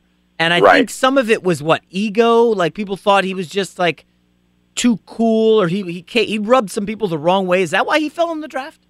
There were a lot of I'm sure that was part of it. People sometimes you don't need a quarterback, so there weren't the teams that came up between 1 and 24, which is where he ended up going, didn't need a quarterback. But that chip that you saw on his shoulder, he's been carrying it his whole life. Even had to go to the junior college route before going to Cal. Obviously slipped in the draft, sat behind Brett Favre for many years. So that chip is still there, and that's one of the reasons why I think the Rams, have to be on their A game to deal with an Aaron Rodgers who still, to this day, all these years later, still the best quarterback in the NFL, but plays like he's underrated, which in a lot of ways he is. We're talking with Vinny Bonsignore, Rams beat writer for The Athletic. Vinny, let me ask you, there's some doubters this week, believe it or not, on the Rams. I'm actually seeing a lot of people saying, well, who have the Rams beat? They beat the Cardinals and the Raiders and some stinky teams. And I don't understand where this is coming from. I mean, why do you think there is a little bit of doubt about the Rams at this point? Well, I still think there's some lingering from 2016 and the 10 years or so before that, when they were one of the worst teams in the NFL for the longest period of time. And then they were just so bad in 2016. But, I flip it on the people who say that they haven't beaten anybody. You look at Seattle, and they're getting it together. That's a Pete Carroll type of a team. And I had somebody from the Rams tell me this week, you go back to when Pete, the Legion of Doom, they were nobodies before they became the Legion of Doom. He's kind of recasting that up in Seattle. I would say that they're going to knock on a door of the wild card before it's said and done. And the Vikings are a good team, and they're getting it together too. They beat the Vikings. They went on the road to beat Seattle. They went on the road to beat Denver on back-to-back weeks. I'd like to find out the last time somebody did that, in those weather kind of conditions, to beat Seattle and Seattle, Denver and Denver on back-to-back weeks. So they've played teams. They've played some good teams. They've handled their teams, who they have played. They're 7-0. There's a reason for that. They're one of the best offenses in the league. They've got one of the best defenses in the league. They've got an MVP caliber running back in Todd Gurley, a great quarterback in Jared Goff, and a destructive force defensively, in Aaron Donald. He flexed his muscles on Sunday with four sacks against the 49ers. So they have star power. They have a coaching edge, I believe, on both sides of the ball, and you want to throw special teams in there as well. So to me, it's a complete team. I don't know why people are doubting them, but I think when it's all said and done, they're going to make even the doubters believers. Vinny, now the Packers coming off a bye. When we last saw the Packers, they gave up 30 points to C.J. Beathard and the 49ers. I mean, I'm watching that game. I'm like, what? How bad is this Packers defense? They can't stop the run. Like, not at all. We're talking about a team right now. I think Football Outsiders has them 29th in the league against the run. You're telling me Todd Gurley's not going to eat these guys up? Well, and the Rams are the best running team in the NFL. And if you look at the stats, their ratio, they're 51-49 pass rush, which is in today's NFL, pretty darn good balance. The only team that's more balanced than them are the Seattle Seahawks. But where the Rams are different is that they're a top 3 scoring offense while having that kind of balance. And I agree with you. This is a recipe for disaster for the Packers when you talk about having a Todd Gurley going against one of the worst run defenses in the NFL and a team that can't run the ball on their own. So, I kind of see that the Rams are going to make this a one-dimensional game and put it into Aaron Rodgers. That's not Aaron Rodgers' hand, which is not a bad thing if you're a Packers fan. But his lack of mobility right now with the knee injury, I think is going to hinder him a little bit. And I think that I'm not saying the Rams are going to blow him out, but I don't think that this is going to be one of the nail-biters. I think they're going to handle him pretty good. All right, Vinny, let me get you out of here with this one. When you look at the situation with the Packers, now the NFC's loaded. They have the Patriots next week. I mean, is there any chance Mike McCarthy's fired, you think, if they really look embarrassing here and the Rams blow them out? And the reason I think the Rams are big is the play. The public loves the Packers here, and you never want to be on the same side as the public, or not often. And right. I just think McCarthy's been underwhelming as a head coach. You're obviously not getting rid of Rodgers. He's there. You can only change the coordinator so much. I mean, do you think this is a game where McCarthy kind of start to worry about his job? Well, I mean, if they get boat raced in this game, and then like you said, right next up is the Patriots. If that's not a good showing these 2 weeks in embarrassing almost fashion, then you're going to have to start talking about that, because the one common denominator in all this is Mike McCarthy. Yeah. And they haven't gotten to that next level where a quarterback of the caliber of Aaron Rodgers, you'd figure would be there knocking on the door every single year. They haven't, and there has to be a reason for that and a culprit, so to speak. So he would be the logical choice. But I don't see the Packers necessarily doing anything during the season. I think if they were going to make a change, it would be after the season. But it is Aaron Rodgers, and it's still a long season. There's plenty of time for them to get it back together and make a division run or a wild card run. But they've got a really tough schedule coming up, and it starts on Sunday against the Rams, and this could be the defining part of their season, absolutely. All right, good stuff. Vinny Bonsignor, give him a follow on social media. He's at The Athletic, covers the Rams. Vinny, enjoy the game this weekend. All right, and good luck with the golfing tomorrow. Thank you, Vinny. Yeah, we'll see about the golf. I got to get out of that somehow. Coming up next here on the Big Lead, Fox Sports Radio. I only think there's 4 teams that can actually win the Super Bowl right now, because you're not good until you're consistent, and these 4 teams are consistent. That's next. More Lonzo Ball, really? It's his birthday. Come on. Jeez. I mean, the biggest Lonzo Ball fan on the planet showing up here with a powder blue LT jersey. Who should be the starter, by the way. Oh, boy. Back here on the Big Lead, Fox Sports Radio. Pros in the know. Start with Lowe's and save 5% on eligible purchases every day made with a Lowe's Business Credit account. That's 5% savings in-store and online, subject to credit approval. Cannot be combined with other credit offers. Exclusions apply. See store for details. U.S. only. Back here on the Big Lead, Fox Sports Radio. We have a special guest in the studio. We don't do in-studio guests a lot. We've had to turn away a couple IG models who want to stop by. Why was that? That's yeah. Obviously, the guys are like, "What the hell? Why would you do that?" His name is Preston Johnson. He covers sports gambling for a lot of places. You probably know him on social media as @SportsCheetah. Preston, thank you for joining the show today here in the studio. Thanks for having me in. It's a lot better than just making a call and the quality stinks. And plus, Preston was at the game last night. Dodgers. 18 innings. He's wearing a Andre Ethier jersey. What's the deal with Andre Ethier? You know what? This is actually the only Andre Ethier jersey that I think exists. It's actually a misprint on the back. Yeah, it's a misprint. So I think I have the only one, but it's good luck. I'm now 5-0 wearing the Andre Ethier jersey, so I'm wearing it again tonight. And you're going, boy, what a baller you are, huh? No. They're not my season tickets. I won't even take credit for that. My dad has season tickets behind home plate. So I go, he's chopped some up with some friends and stuff. But, yeah, I'm going now. But I just make the trip from Vegas down to go to the games. Wow. So, guys, I talk on this show a lot about how there's a gambling gold rush happening in sports, kind of in the same way that there is, the marijuana stuff is popping up all over the country. Cannabis, you can make a lot of money doing that. I think that's going to happen in sports gambling. And Preston is kind of one of the guys who's starting to get in the mix. I'm sure you see him all over social media. He's now doing some stuff for ESPN Chalk. Where else can we find you, Preston? Yeah, Fantasy Guru Elite is a DFS site that actually started doing sports betting content this past year. So I've been doing a lot of stuff for them. And then ESPN, my favorite thing I've probably done in a long time is writing a weekly NFL column there. It's been a lot of fun trying to, because you don't want to just educate people and list a bunch of numbers and in a column it ends up being pretty boring. So you have to try to keep it lively and fun, but while you're also educating. And so I've been doing that each week on Tuesday. That goes out. And that's probably my favorite thing I'm doing right now, to be honest. But, of course, people want picks above all. Give me the picks. You have to give recommendations. Otherwise, there's no point in reading either. And I know you'll do like a what? You do a lean If you don't love a pick, you guys will go with a lean. So I had, every week we have TA joining the show. I don't know if you know him on social media. From Twitter. Yeah. So I found him on Twitter like 3 years ago. So he does NFL picks every week. He couldn't join us this week.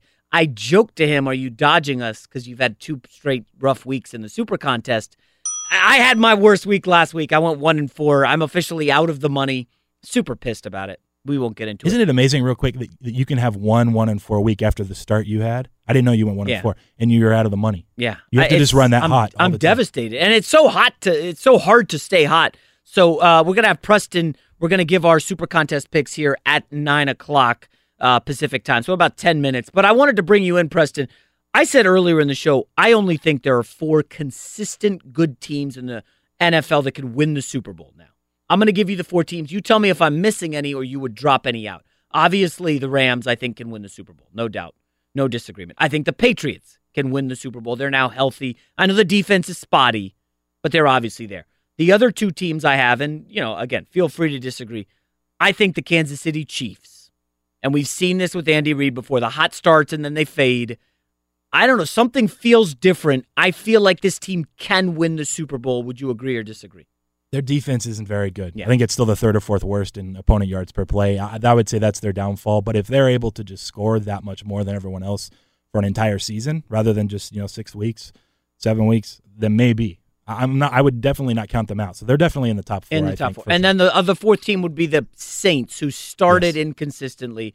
Again, gave up 48 to the Bucs at home in the opener, really struggled against the Browns, who we now see are a bit of a fraud. But I think the Saints are in that class. They've played well. The performance I thought last week against the Ravens, and yes, I had Baltimore in the contest, I thought that was one of the best coached games by Sean Payton. He was aggressive on 4th down. I think they were 4 for 5 on 4th, and scoring 2 TDs in the 4th quarter against a team that had not allowed any second half touchdowns all season. I was impressed. He generally makes a ton of good adjustments at halftime. I think they only had 7 points at half. So, yeah, that was one of the better coached games. They'd be in my top 4 as well. And then, fringe teams, I think you can't really count the Eagles out yet. We know who they are. It's tough, too, I think. And then the other one would probably be the Steelers. Let me challenge you on the Eagles. Beat up, right? No running game whatsoever. The secondary is in shambles. They got guys off the street. They're putting in the secondary to start. Now, it took Cam Newton 3 quarters to find that out, but I don't know that they're there yet. They're not there yet, but if they end up winning a division that's pretty bad, let's be honest, and they're there and they're more healthy in 2 months, I don't think you can count them out for making a run. They did it last year with Nick Foles. This is true. I think they are like that 5th team that's probably borderline in the semi-contender list. And then I had the Vikings and Steelers. Yep. We'll find out a lot about them this weekend. Like Mike Tomlin better come off a bye and show up and really pound the Browns and prove, hey, we're for real. We're back. Yep, that's actually one of my Super Contest picks. I think Gates Law, and they have to they have to go out and beat them good. What about the Vikings? I feel like the defense is bad. Now, I don't know if you see the injury report for those guys this week. 12 guys. Yeah. Dude, they're going to be down 6 starters. Yeah. They would be 7th just because, and I think they're better with Kirk Cousins offensively. I love Kirk Cousins. But defensively, they've dropped off. If they had the same defense they did this past year, they would be right there, I think, in that top 4 conversation. The fact they're a dog at home to the Saints, is that the revenge spot of the year because of that last-second play in the playoff at the buzzer, 61-yard pass? Minnesota should never be a dog at home, even to the Saints. I think that this should be a 2-point favorite. They're a 2-point dog now. Interesting. I wonder if we'll find out that you went against me, and I'm all in on the Saints this weekend. Hey, the left side of the Vikings line could miss the game. That's not good news against, or maybe it's the right side, but they're going to have a guard and tackle potentially out for this one. I like the Saints. All right, so coming up next here on the Big Lead Fox Sports Radio, we're going to give out our Super Contest picks. We do it every week. Preston Johnson in the studio, Sports Cheetah, and your boy, J Mac. I'm struggling, folks. I'm in a funk. I promise to snap out of it. That's next here on the Big Lead, Fox Sports Radio.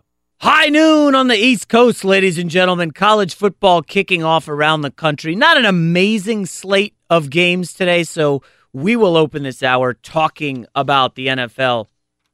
I'm your host, Jason McIntyre, coming to you live from the Geico Fox Sports Radio studios. 15 minutes could save you 15% or more on car insurance. Visit geico.com for a free rate quote. So you know how we do. Every Saturday, we offer the Super Contest picks. Usually, my guy TA joins us. He cannot this weekend. So we have a special guest in the studio, a professional gambler. Yes, it's true. He actually gambles for a living. Fascinating story. He was just telling it to me in the break. His name, Sports Cheetah, at Sports Cheetah on Twitter. Preston Johnson joining the show. Preston, thanks for coming in the studio. No, I appreciate it. It's fun to be here. So now you are a professional gambler. I don't know how much of this you want to tell on the air. But how long have you been doing this, just to give the readers a sense of what it's like out there for a professional gambler? Sure. No, it's been a while now. I think I was playing online poker originally at the end of high school and doing all right in that. Played it in college, paid for college with it, and then Black Friday happened, which would have been about 8 years ago now. Yep. And we couldn't play online poker anymore, and so I had like a bankroll set aside for online poker that I was, well, what do I do with this now? And I was like, I've always liked sports. I was actually studying sports psychology at the time. I have my master's degree in sports psychology. And I was, I could probably do this. And it's very numbers oriented. And I had the kind of bankroll management, I guess you'd call it, from poker that I could apply to betting. And so I just went for it. And for the first few years, it was slower, and I was betting a lot less than I am now per game. But that's part of, I guess, the learning process and experience. And so now I think seriously betting, it's probably been 7 to 8 years. But I was probably betting for a year or two before that, just kind of on my own. So we know that you can get an edge betting like the WNBA. There's Sure. tennis. You can make a lot of money. Are you that kind of guy, like looking at everything, or are you just focusing NFL, college football, NBA? You need to try to look at everything. If there's an edge, you're supposed to be betting it, no matter what. There are guys out there betting WNBA or tennis or soccer or props, right? Like they're only betting NBA over-unders on assist props or points, rebounds, props. I don't have time to do everything. I'll be honest. I think it's unrealistic if someone says, I win betting every league in the world. It's just not possible. I do NFL, college football. College football is my main money maker. That's my highest ROI of any league. And then I'll do the NBA and college basketball. Wow. All right, let me give you my college football picks before we get to NFL real quick. Tell me if you like any of these. I took Iowa State, favored by 3.5.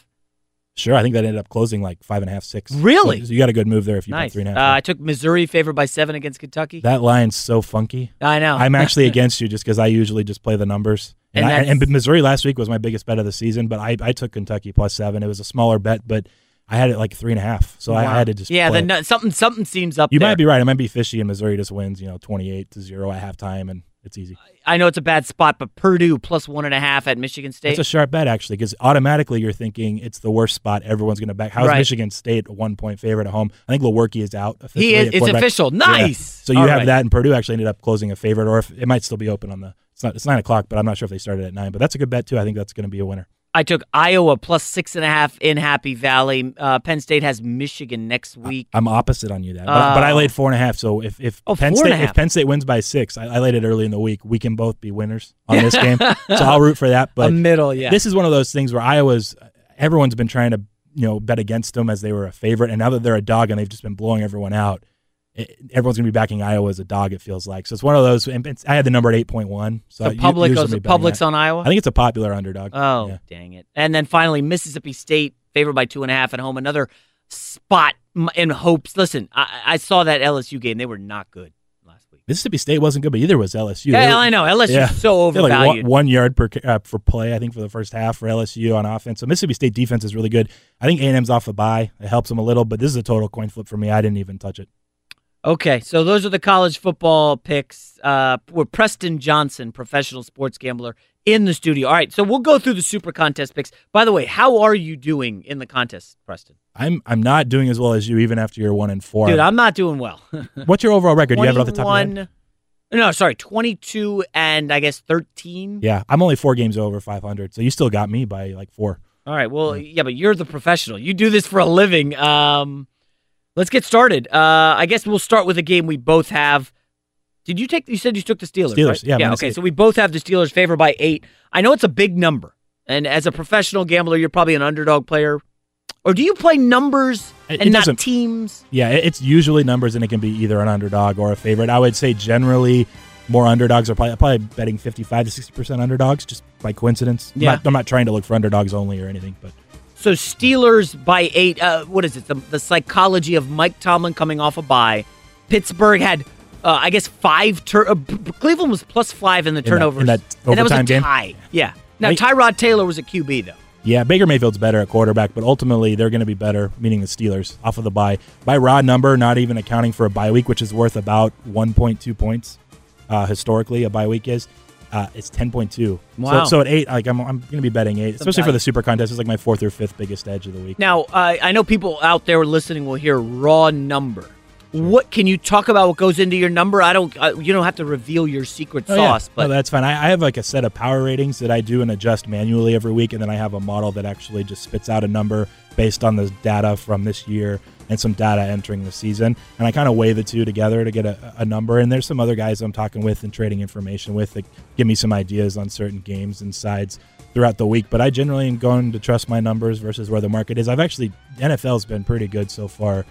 So I'm probably due to have a bombing week now that I'm here with you guys. Yeah, I don't know, man. Listening to you, you know your stuff. So we'll go Steelers. We both agree. Yep. Give me your next play. So we're opposite on this one, I think. Oh, no. I think they're a total mess. The Jaguars +3. Oh, damn. You use the Eagles, but I cannot blame anybody. So I actually went and sat down the other night deciding, and I almost went with the 5 ugliest just on the card because it feels like Bills. Like, how are you going to bet the Packers against the Rams? How are you going to bet the Broncos against the Chiefs? Yeah. And then Raiders and Jags are messes. And I used the Raiders and Jags, though, just because I feel like both of them should have been a round pick, I think, and you're getting a field goal. I just had to do it with the number. And honestly, if Marrone can't get something – did you hear that postgame? He was ticked off. He was really upset. If he can't get this out of their players this week, then they're done. But this is the week, I think, that you're going to have max effort, absolute max effort. Okay, fine, max effort. No A.J. Bouye in the secondary. We know They're beat up, yeah. Alshon Jeffrey's back, playing well. Aguilar should have a big day. I wish the Eagles didn't blow that 17-0 lead in the fourth quarter of the Panthers. Because then there would have been more value on the Jags, right? I'd feel a lot more comfortable betting the Jags, yeah. Something's wrong with they can't run the football at all, but Lamar Miller, I think he had 100 yards a couple weeks ago, maybe. Against the Jags? Yeah, against the Jags. Yeah. Last week, yeah. I mean, I was on the Jags last week, and that one hurt. It did. I mean, did you have them all? Yeah, I did, yeah. See, I wonder about the raw numbers, because remember last year they were getting all the turnovers, Preston. And now, all of a sudden this year, they're not getting them. And Bortles is turning it over on top of it. It's not even that they're in the middle. I think they are second in the NFL, or I should say second worst in giveaways. Yeah. Let me ask you about in-game betting. So there was a great stat. I think the Jags last year were 10-2 when they scored first. You know, they'd ride the defense in the running game. This year, 3-0 when they score first. 0-4 when they don't. So is there value if the Eagles get on the board with an early touchdown, go up 7-0? Is there value in-game against the Jags? I would say that it's a pretty small sample. Yes. So you don't want to take everything, Right. just straight off of that. But there's something to it logically where when they score first, especially last year when Leonard Fournette was healthy, yes, but they could rely on a run game. And their defense is so good that with a lead, they're tough to beat. When they're playing from behind and you have to give it to Blake Bortles, then that's going to actually compound the negativity, right? Sports psychology, right? Blake Bortles. Now there's pressure. Remember, in that Patriots game, they led, I guess, for most of the first 50 minutes. And then they went into a shell. So, anyways, he's got Jags. I've got Eagles. What's your next play? I went with the Raiders, so we were talking about that. That's just such an ugly one. They should be a favorite at home against the Colts, but I know they traded Amari Cooper, and I'm not anti-Colts. I actually like the Colts, and I think Andrew Luck's one of the more impactful quarterbacks in the NFL. He gets overlooked because he didn't play last year, and they're not great. The Colts aren't a great team, but this is a bad number. I just had to take it, a field goal at home. Okay, so how on earth, based on what the Raiders have done, which is like nothing this season, they still have like a top 10 offense and offense efficiency. I think they're 10th or 11th and then yards per play. They aren't converting them to points as often as they should. They kind of have the Atlanta Falcons syndrome from last year where they'd get into the red zone a lot or that gray area and just stall for whatever reason. But a lot of that's just variance and kind of bad luck. Defensively, they're really bad, especially against the pass. So, I mean, they're not going to really be stopping the Colts. I actually looked at betting the over, too. I had a 2-point discrepancy in the total. But for the Super Contest, I used +3, and I bet like a half unit or a half-sized wager on the Raiders at +3 with my actual money, too. Okay, so when I look at the Raiders' schedule, and, some of these games are crazy. They actually had like 3 huge plays against the Dolphins. Jordy Nelson who had a big game. Are the numbers skewed when you say they have a good offense? I mean, they could not move the ball against the Chargers. They could not move the ball against Seattle and London. And other than a couple lucky, Jared Cook had a good start in that Rams game. I don't know where these offensive numbers come from. Are they inflated because of that Cleveland Browns 45-42 shootout? They're probably slightly inflated from the Browns game. Their only extremely bad game was that Seattle one, which is, I think, why the line is where it's at now, because that just happened last week. And people, the public, the market, they'll react to what happened most recently. And so I kind of just have to throw that out the window. Plus, it was in London. I think those games are just funky anyways. Okay. So I trust the Raiders more than what I saw last week overall. I know you said you got a master's in sports psychology. Sure. When you see this offensive line, Derek Carr crying, allegedly, whatever, does that play? Can you put that? You can't quantify it. So how do you, rectify it? That's a really good question. I know we don't have a ton of time probably for the segment. That's like when you see something like that. So for me, I kind of look for that stuff just because I'm doing it anyway. And I worked with a lot of athletes and coaches, when I was in college. And I saw it. It showed me a couple things. One, he's obviously frustrated about the way the season's going. They're not playing great, but he cares a lot. Like Derek Carr cares. I think you're not crying and you're not upset like that if you don't want to win and you're not putting in so much work and then getting beat up anyways. So that it told me that they are trying and that Derek Carr probably has what it takes, at least emotionally, to be a good quarterback and a winning quarterback, and he's putting in the work. It just hasn't gone right for him yet, and then he's obviously upset about it. So I think it's a positive sentiment, I think, coming from that. That's the vibe I got, at least. So I'm at FS1, and I'm walking the halls, and there's former coaches and GMs, always. And one mentioned to me in the offseason, the thing to keep an eye on is like John Gruden is like a dude. He's cursing like a sailor. Derek Carr, very religious. He's the guy who doesn't say bad words. They're just totally different people. So it could be some sort of uncomfort there, too, for Derek Carr. Yeah, I think that there's an underlying tone there because, Derek Carr, he's super-duper religious. You go on his social media, and I mean, I'm kind of religious myself, not as much as Carr. And I just wonder if there's just a level of comfort that doesn't exist yet. That's a good point. Yeah, I hadn't heard that. Yeah, that could be. All right, anyways, let's move on to the next one. I'll give you one. I got the Seahawks on the road getting 3 in Detroit. Where are you on the Lions? So last week, Miami's Miami, and Brock Osweiler actually played pretty well. He did. And it kept him in it. But I think it was 248 rushing yards for the Lions, and 149 were Kerryon Johnson. Yeah. On only 18 carries. Well, he did have a 70-yarder or something. Yeah, that skews some stuff. Right. But if this is a really big swing game for me on the Lions' perception because if Matthew Stafford actually has a running game, a legitimate running game, they've never had it, and he still kind of keeps them in games anyways, the Lions could end up being a playoff. They're going to probably be a playoff team, actually. I would probably bet them at some ridiculous number if I could find them at 50 or 60 to 1 to win it all. If they're able to get past the Seahawks and they're able to duplicate the run game one more time. I didn't bet the game, though. I think the line's pretty fair at 3. See, you say that, but look at the defense, Preston. 26th in rush yards allowed for Detroit, 32nd in run yards per play, 30th in rushing yards allowed per game. Now, some of that's skewed by the Jets opener, right? They couldn't tackle Crowell, crazy. But the Chiefs are down there in the same categories. That's what I would throw at you. Is in this day and age, the teams, if you have a better offense, that's more predictive of wins and success than defenses now. And just the way it's called and the way the game is. Shucks. So maybe I don't like that Seahawks play. I don't know. I don't hate it. I think it's actually a pretty close to fair line, and the Seahawks could easily cover or lose a close game. I just think that this is the swing game for if Detroit's for real or not. So I'm just kind of sitting back and watching. The division is kind of up for grabs, totally, right? I mean, totally, yeah. The Packers down, Vikings we'll see. Bears have scuffled the last 2 weeks. I wanted to take the Bears here. Are you on Bears or Jets? Are you a Jets fan, right? I am. Yeah.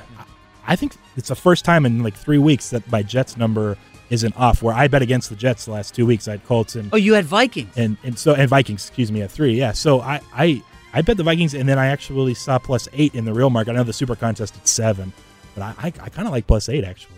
I mean, their injury report that's another team, no depth. Yeah, and Sam Darnold against competent defenses has been pretty bad. I saw your great note on that. Oh, did you see that? Yeah. So you have Jags, Steelers, Raiders. Give me your last 2. All right, this is actually my favorite bet of the week. So Bengals, I bet my real money at -3.5, but it's 4.5 in the contest. I still like it. It should be around 6. And I think we're just getting some extra love for 2 reasons. For some reason, the market keeps pounding the Buccaneers every week. I'm not really sure why. I think it's the early They were only +3 at the Falcons on the road 2 weeks ago. And granted, the Falcons tried to blow the game, but they did, yeah. That was one, and they ended up kicking it to win by 5 that the Falcons covered. But I love the Bengals here off of that. They got crushed by the Chiefs. Is that a psychological thing? The general public sees a Sunday night blowout, they quit watching at half, and then you fade that. Next week everybody's going to go against that team, so you want to be on them. Yeah, I'm not necessarily trying to do that automatically, but if it lines up with my numbers, I think that's one of the potential reasons that the market is too low on this Bengals game. the couple times they've played a team that's so. I think the Buccaneers are second to last in defensive pass efficiency. They're bad, yeah. The Falcons were down there. They played another. They even scored 34 on the Ravens, who have the number one defensive pass efficiency in the entire league. But they scored 37 on the Falcons. I mean, they should be able to score a ton of points. So over 28.5 for the Bengals is also a bet.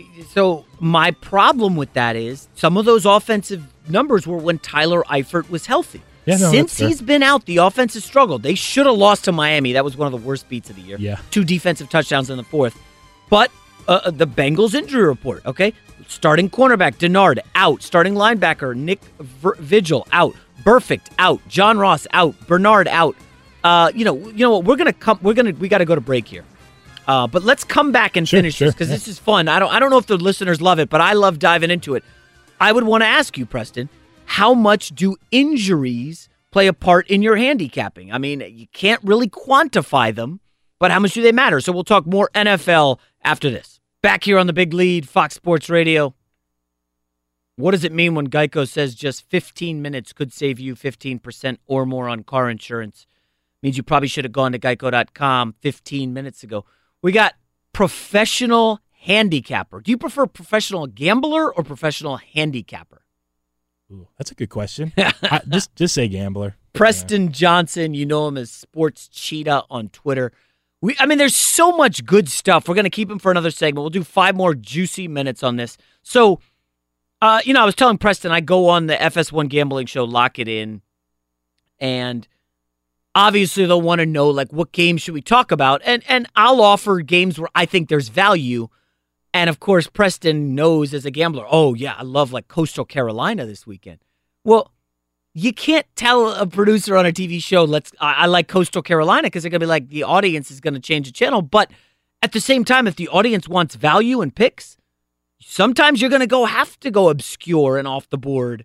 And that's going to be a tough one. Like Preston, if you're going to go on a TV gambling show this week, they're going to say, I need a pick, Packers-Rams. Everybody's talking about that game. What do you got for us? And what do you say? You know, that's the tough part about doing this sometimes when you're writing articles or doing shows or podcasts. I will say there's going to be a lot more opportunity in those smaller games, those smaller market games, just because the market isn't as liquid. It's not bet into as often. And ultimately, Rams-Packers is going to be it's a popular game. To be honest, to answer your actual question, if I was to bet anything, I think I would just take Packers money line. It's either going to be they win outright and you can get whatever it is, like plus 350. Yeah. Or they're going to lose by 28 or something. It's funny. So I started a podcast, Coming Up Winners, and we do a money line pick. I went nice. Packers money line, even though I like the Rams to win big here. Yeah, it's one or the other in my opinion. I'd be shocked if it really came down to the 8, 9, 10 range. Just feels like one of those. Yeah. So let's go with your final Super Contest pick. He went with Bengals, his favorite pick of the week. Luckily, I took out the Bucks of mine. He went Jaguars. We're against each other. He went Steelers and what am I missing? Raiders, who I good luck on that one. What's your final pick? Last one is Broncos plus 10. Wow. Yeah, and I didn't put real money on this, so I'm not telling everyone to. In the Super Contest, I'll generally maybe have 3 or 4 NFL picks a week, but this is like the last choice. I had to just go with one, and my number says it should be closer to 7. Like even when they played in Denver a few weeks back, it closed 3.5. And you can assume home field in the NFL is worth roughly 2 to 2.25 points. I thought it was 3. That's a misconception. That's too high. To be completely honest, you can probably Google it and kind of look up some numbers that have been run, but it's less in the NFL. College is going to be higher. College is going to be a 3 to 4, sometimes 5, like for a Hawaii, Boise State, Wyoming. Now, I do wonder, like a Denver home field advantage, but also Kansas City at night. Now this game's during the day at 1 o'clock. I think there's probably got to be a half point. KC at night. Pittsburgh at night, New England at night. I actually have Kansas City higher home field advantage than Denver, even though the altitude and this and that. Yeah, it's like probably 0.2 points higher. Huh. So that comes in really high. But Seattle's up there. But yeah. And ultimately, you can talk about all that stuff. It's fun. How are you getting in front of the Pat Mahomes train? Exactly. With the Denver team that I know this is the third time they've seen Mahomes, right? They saw him in Week 17 last year, I think. Oh, good call. And then earlier this year. So. And I used the analogy for baseball, right? The first time through the lineup, wow, man, that guy's throwing smoke. And then the second and third time, maybe Denver's. I just keep coming back to this, man. Vance Joseph is an awful coach. No, that's fair. He's terrible against the spread, terrible on the road. He's not a good motivator. Listen, Joel Klatt was on here in the first hour, and Joel Klatt said, Denver Broncos, Lincoln Riley. I mean, he's not saying it's going to happen, but John Elway can convince people of stuff. keep an eye on. Lincoln Riley he's like the McVay kind of Shanahan-esque minds offensively. Like he would be an offensive coordinator in the NFL. I think we could no only problem. get him to the Jets. I don't think it's a geographical fit. But real quick though, you're making points, I think, why you have to just take the Broncos. The number's too high, but the Chiefs, eventually the market's going to catch up to the Chiefs. They're 7-0 against the spread, against the closing line. The last time I bet against them, though, was the Broncos a few weeks back, but when it was plus 4.5. Right. You remember they were up 4, or no, they're up 10, and then it was 14 straight for the Chiefs, and it landed 4, and it closed 3.5. So it kind of came down to when you bet the side. And after that game, I swore off betting against the Chiefs, at least for the time being. Well, now you're back on it. Well, it's a super contest. Oh, that's right, contest. So, quick note, Chiefs defense awful. All the numbers say they're bad. Yeah. Last 2 games at home, I believe, was Jacksonville, where they shut them down, and Cincinnati, where they shut them down. It's gotten better. Is there something changing? They went from, I think, 30 or 31st in the NFL to 25th now or 26th now. So, I mean, they've improved. And Eric Berry's going to come back, hopefully, eventually. Justin Houston. I'm really intrigued by that. I think Eric Berry, it's weird to say just one player on defense because we were talking about quantifying the value of players on defense or a quarterback or a running back or star receiver.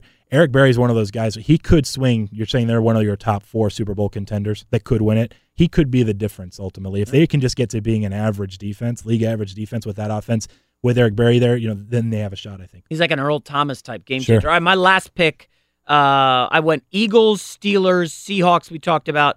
I went Saints and Ravens. I don't know. These are coin flip games, which stinks. Yeah, I think both are. I have the Vikings a small favorite in my numbers, and now you can get like +2 in the market. I think everyone's back in that Saints buzzer beater, revenge playoff pass thing.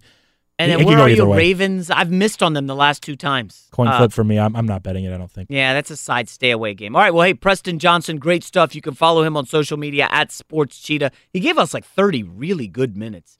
He's a professional handicapper or a professional gambler. He's smart. You're gonna see this guy on TV soon, folks. Preston Johnson, thank you for joining us. Hey, thanks, Jason. I appreciate it. All right, coming up next here on The Big Lead, Fox Sports Radio, we go back to the NBA.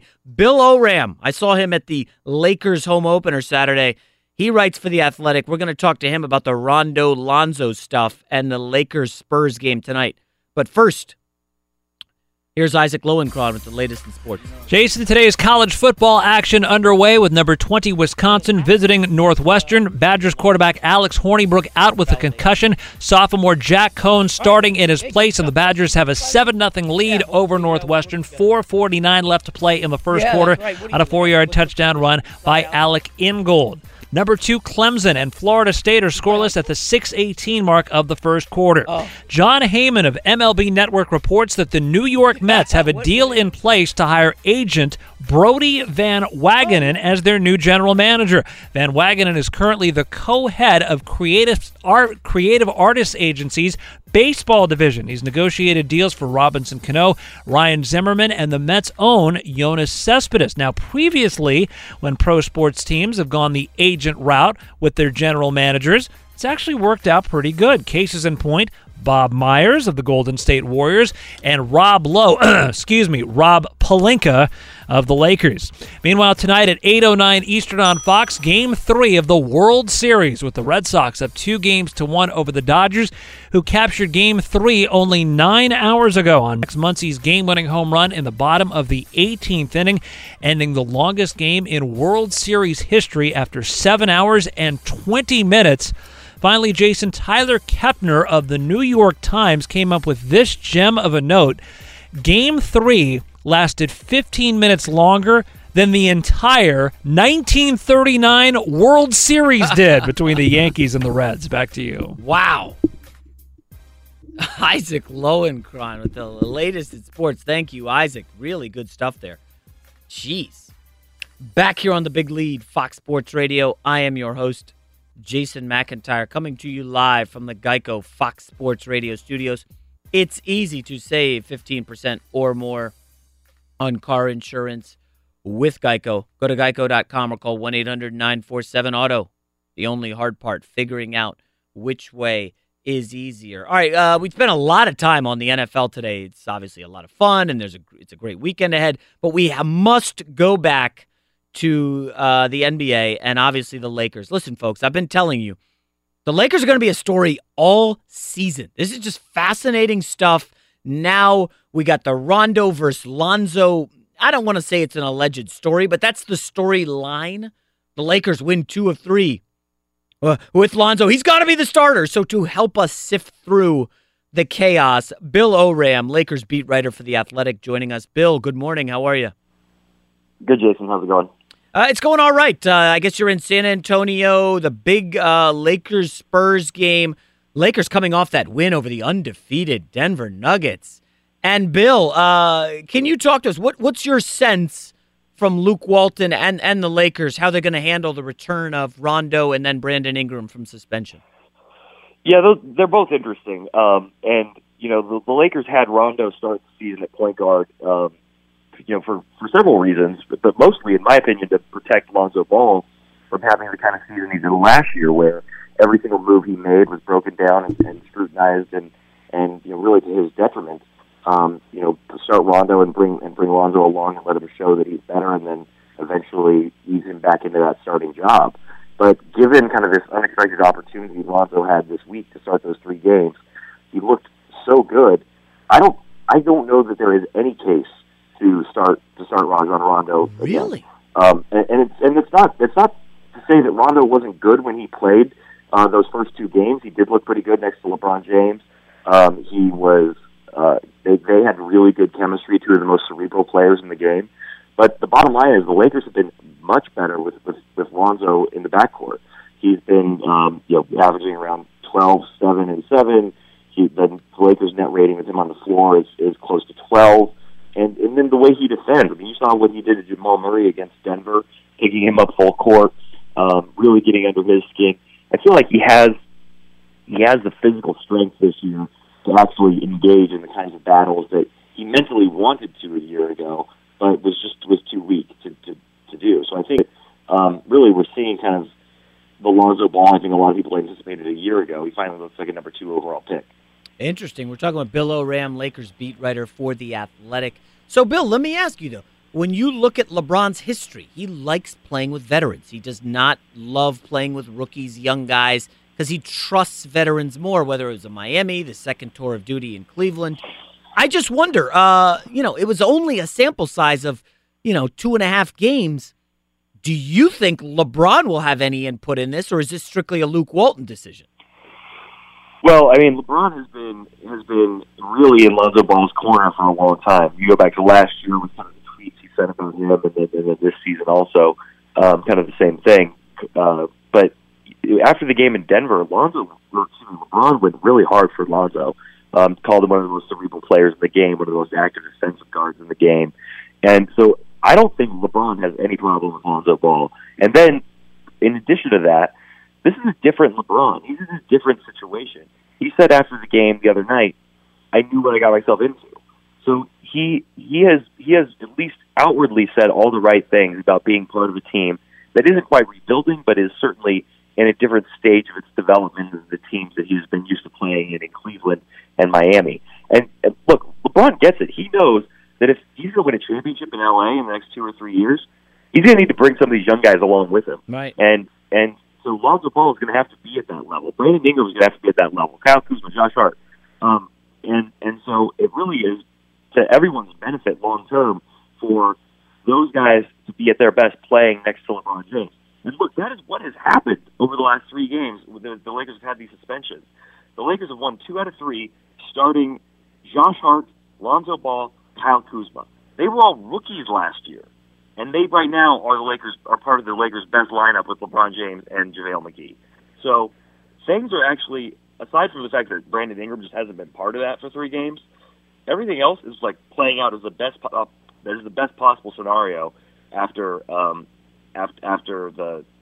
way the season started. Yeah. Bill, as you were saying that, it got me thinking, like, I know some people are saying, well, listen, LeBron took his buddy Chris Paul aside during that incident. I know he's got a rich history with his banana boat buddy Chris Paul. Do you think he's upset at Rondo for spitting in the face of one of his buddies? I've had that conversation with people. I don't know the answer definitively. LeBron,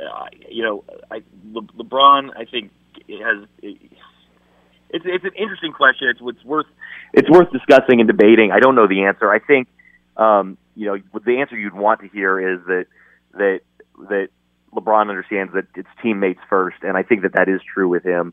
But it certainly didn't help his narrative with, him pulling Chris Paul away from the fracas rather than getting in there and maybe pulling some Lakers out. But in that situation, you get to whoever's closest to you and get it stopped. So, LeBron joked about it and said that he and Chris aren't friends anymore. But other than that, I mean, the Lakers have pretty much moved on from the brawl. All right, let me get you out of here on this one. Well, I kind of got two more. So what's your take on the Kuzma versus Ingram situation? I know that they think, similar to Lonzo, that Ingram is part of the future. But it feels like Kuzma is part of the now. I know he doesn't play a lick of defense, but offensively, he's really something nice. I mean, he is just a great scorer. And I do wonder, Lonzo and Kuzma on and off the court are buddies. I know the social media stuff, people said, oh, they're not friends. They're tight. And when I see what they've got together, I wonder, does bringing them off the bench or making them both starters, does that make sense, keeping them kind of together as a package?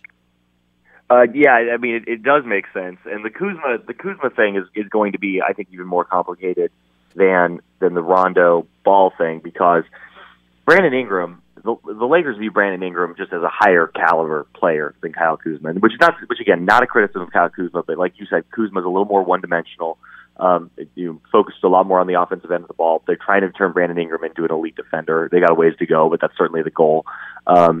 Does more offensively, can create, and has looked pretty good when he's moving without the ball also. But the numbers haven't been there, and he's looked a little out of place this season. And again, we're talking about a really small sample size before the suspension, but Kyle Kuzma has come in and looked sensational. He's been great offensively.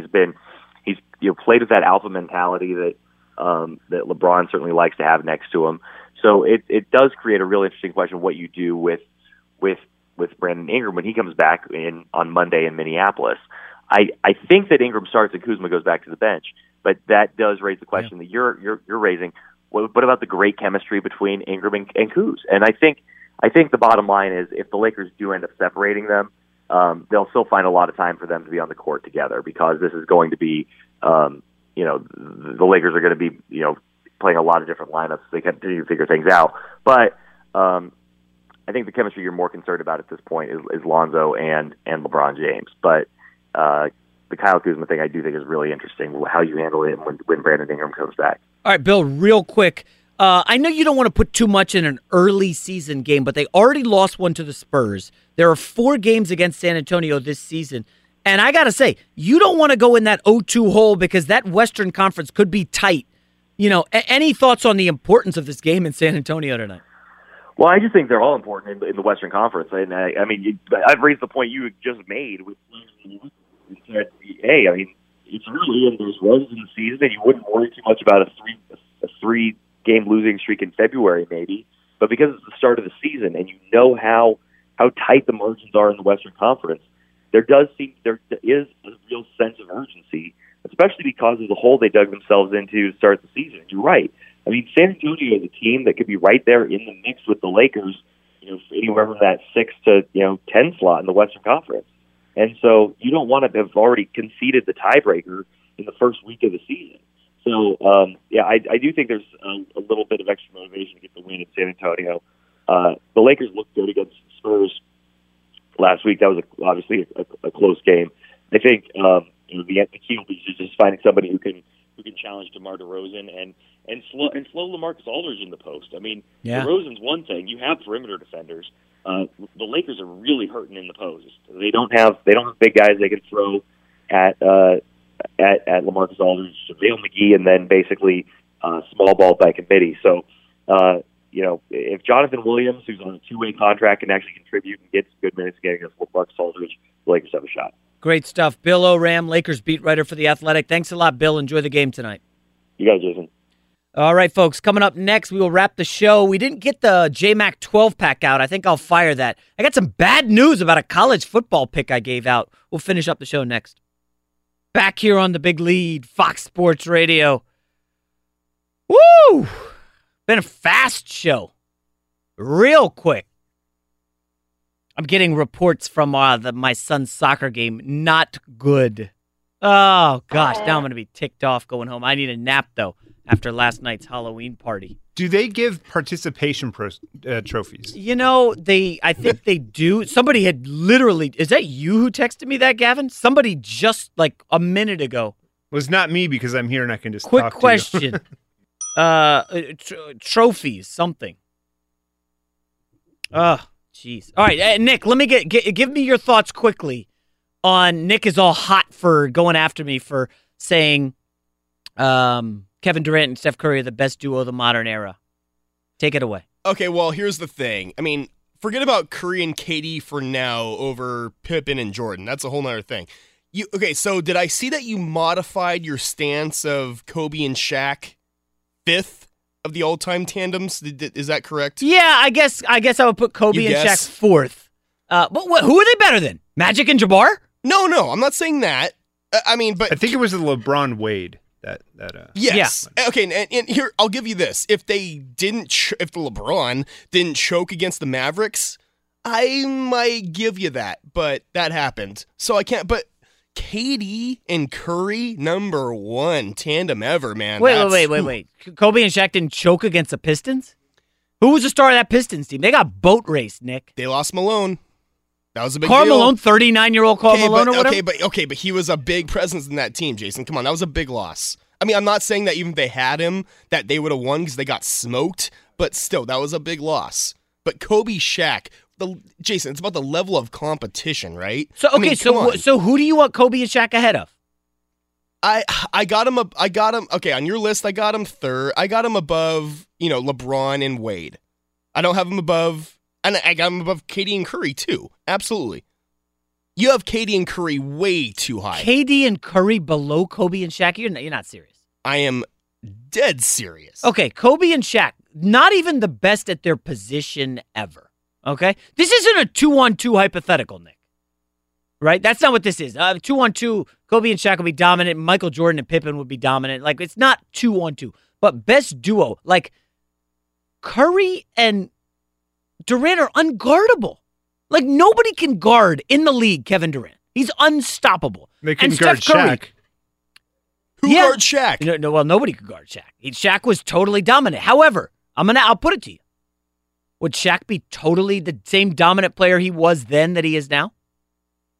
What Shaq was 15 years ago, dominant player in the league. Would he be as dominant in the current NBA? Even more so. Really? With this offensive league? Oh, my, yes. But he doesn't shoot outside the paint. The reason Anthony Davis is becoming one of the best players in the league, he's now making threes. He can make 15-footers. Curry will trade you twos for threes all day. All day. Durant will trade you twos for threes all day. I'm not denigrating Shaq. I think he's one of the three best centers in NBA history. I love him. The one other thing I would come back with is that the surrounding cast of the current Warriors is better than what the Lakers had in those early 2000 years. So their duo meant more to the team. Well, I mean, Gavin, I thought the Lakers, when they picked up Gary Payton and Karl Malone, they had 4 Hall of Famers. They were washed. Well, I mean, Nick's just saying they didn't have Karl Malone in that series. That was huge. Like, 4 Hall of Famers. I don't know that the Warriors have 4. I mean, Clay's really good. Is he a Hall of Famer? Clay's a Hall of Famer, Jason. Come on, he's so underrated. Come on. He's one of the best shooters ever. He's a great shooter. Hall of Famer? I think it's a little early. It's early. Fine. Draymond Green, Hall of Famer? I mean, Defensive Player of the Year. Hall of Fame, like... Yeah. I mean, listen, when Isaiah Thomas and Joe Dumars were on the Pistons, I think Isaiah Thomas, he won one MVP, and I think Dumars got the other. Ain't no way Klay Thompson has sniffed an MVP in the final. Jason, it's the NBA Hall of Fame. Come on. I know. Everybody gets in except if Yao Ming is in, I could get in. If Yao Ming is... Yao opened China... I'm just kidding. Come on. He wasn't a great NBA player. Let's be honest. He was very good. Okay. And Nick, while you're here, were you on the James Harden injury and the Rockets 1-4 start? Yeah, it's interesting. It's interesting. But hey, what about... I'm surprised you haven't been all over OKC's terrible start. They stink. Rondo or Lonzo, who you got? Oh, Lonzo. No. Lonzo all day. Everybody's saying Lonzo. He's a better defender. easily. He's so underrated defensively. And Jason, I mean, I don't have the stats in front of me right now, but he is shooting so much better. 40% from three. Thank you, Gavin. And that's the thing. Like Small sample size. I like seeing Rondo making layups, but come on. You'd hinder his progress so far, in my opinion. Also, it's Lonzo's birthday, not Rondo's. All right, it was a fun show, ladies and gentlemen. The podcast will be up shortly. Thank you to our 4 guests. Thank you, Tinder Nick, Gavin, Iowa Sam, Isaac with the updates. NFL, man, pray for your boy. I need a comeback. At Bet365, we don't do ordinary. We believe that every sport should be epic. Every home run, every hit, every inning, every play. From the moments that are legendary to the ones that fly under the radar. See for yourself when you sign up today and get $150 in bonus bets when you bet just $5. Whatever the sport, whatever the moment, it's never ordinary at Bet365. 21 plus only. Must be present in Ohio. If you or someone you know has a gambling problem and wants help, call 1-800-GAMBLER. Terms and conditions apply. From BBC Radio 4, Britain's biggest paranormal podcast is going on a road trip. I thought in that moment, oh my God, we've summoned something from this board. This is Uncanny USA. He says, somebody's in the house, and I screamed. Listen to Uncanny USA wherever you get your BBC podcasts, if you dare.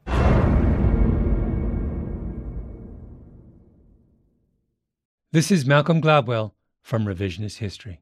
eBay Motors is here for the ride.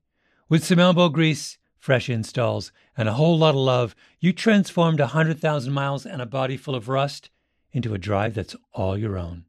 Brake kits, LED headlights, whatever you need, eBay Motors has it.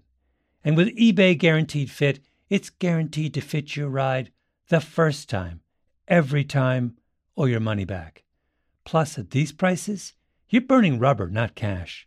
Keep your ride or die alive at ebaymotors.com. Eligible items only. Exclusions apply.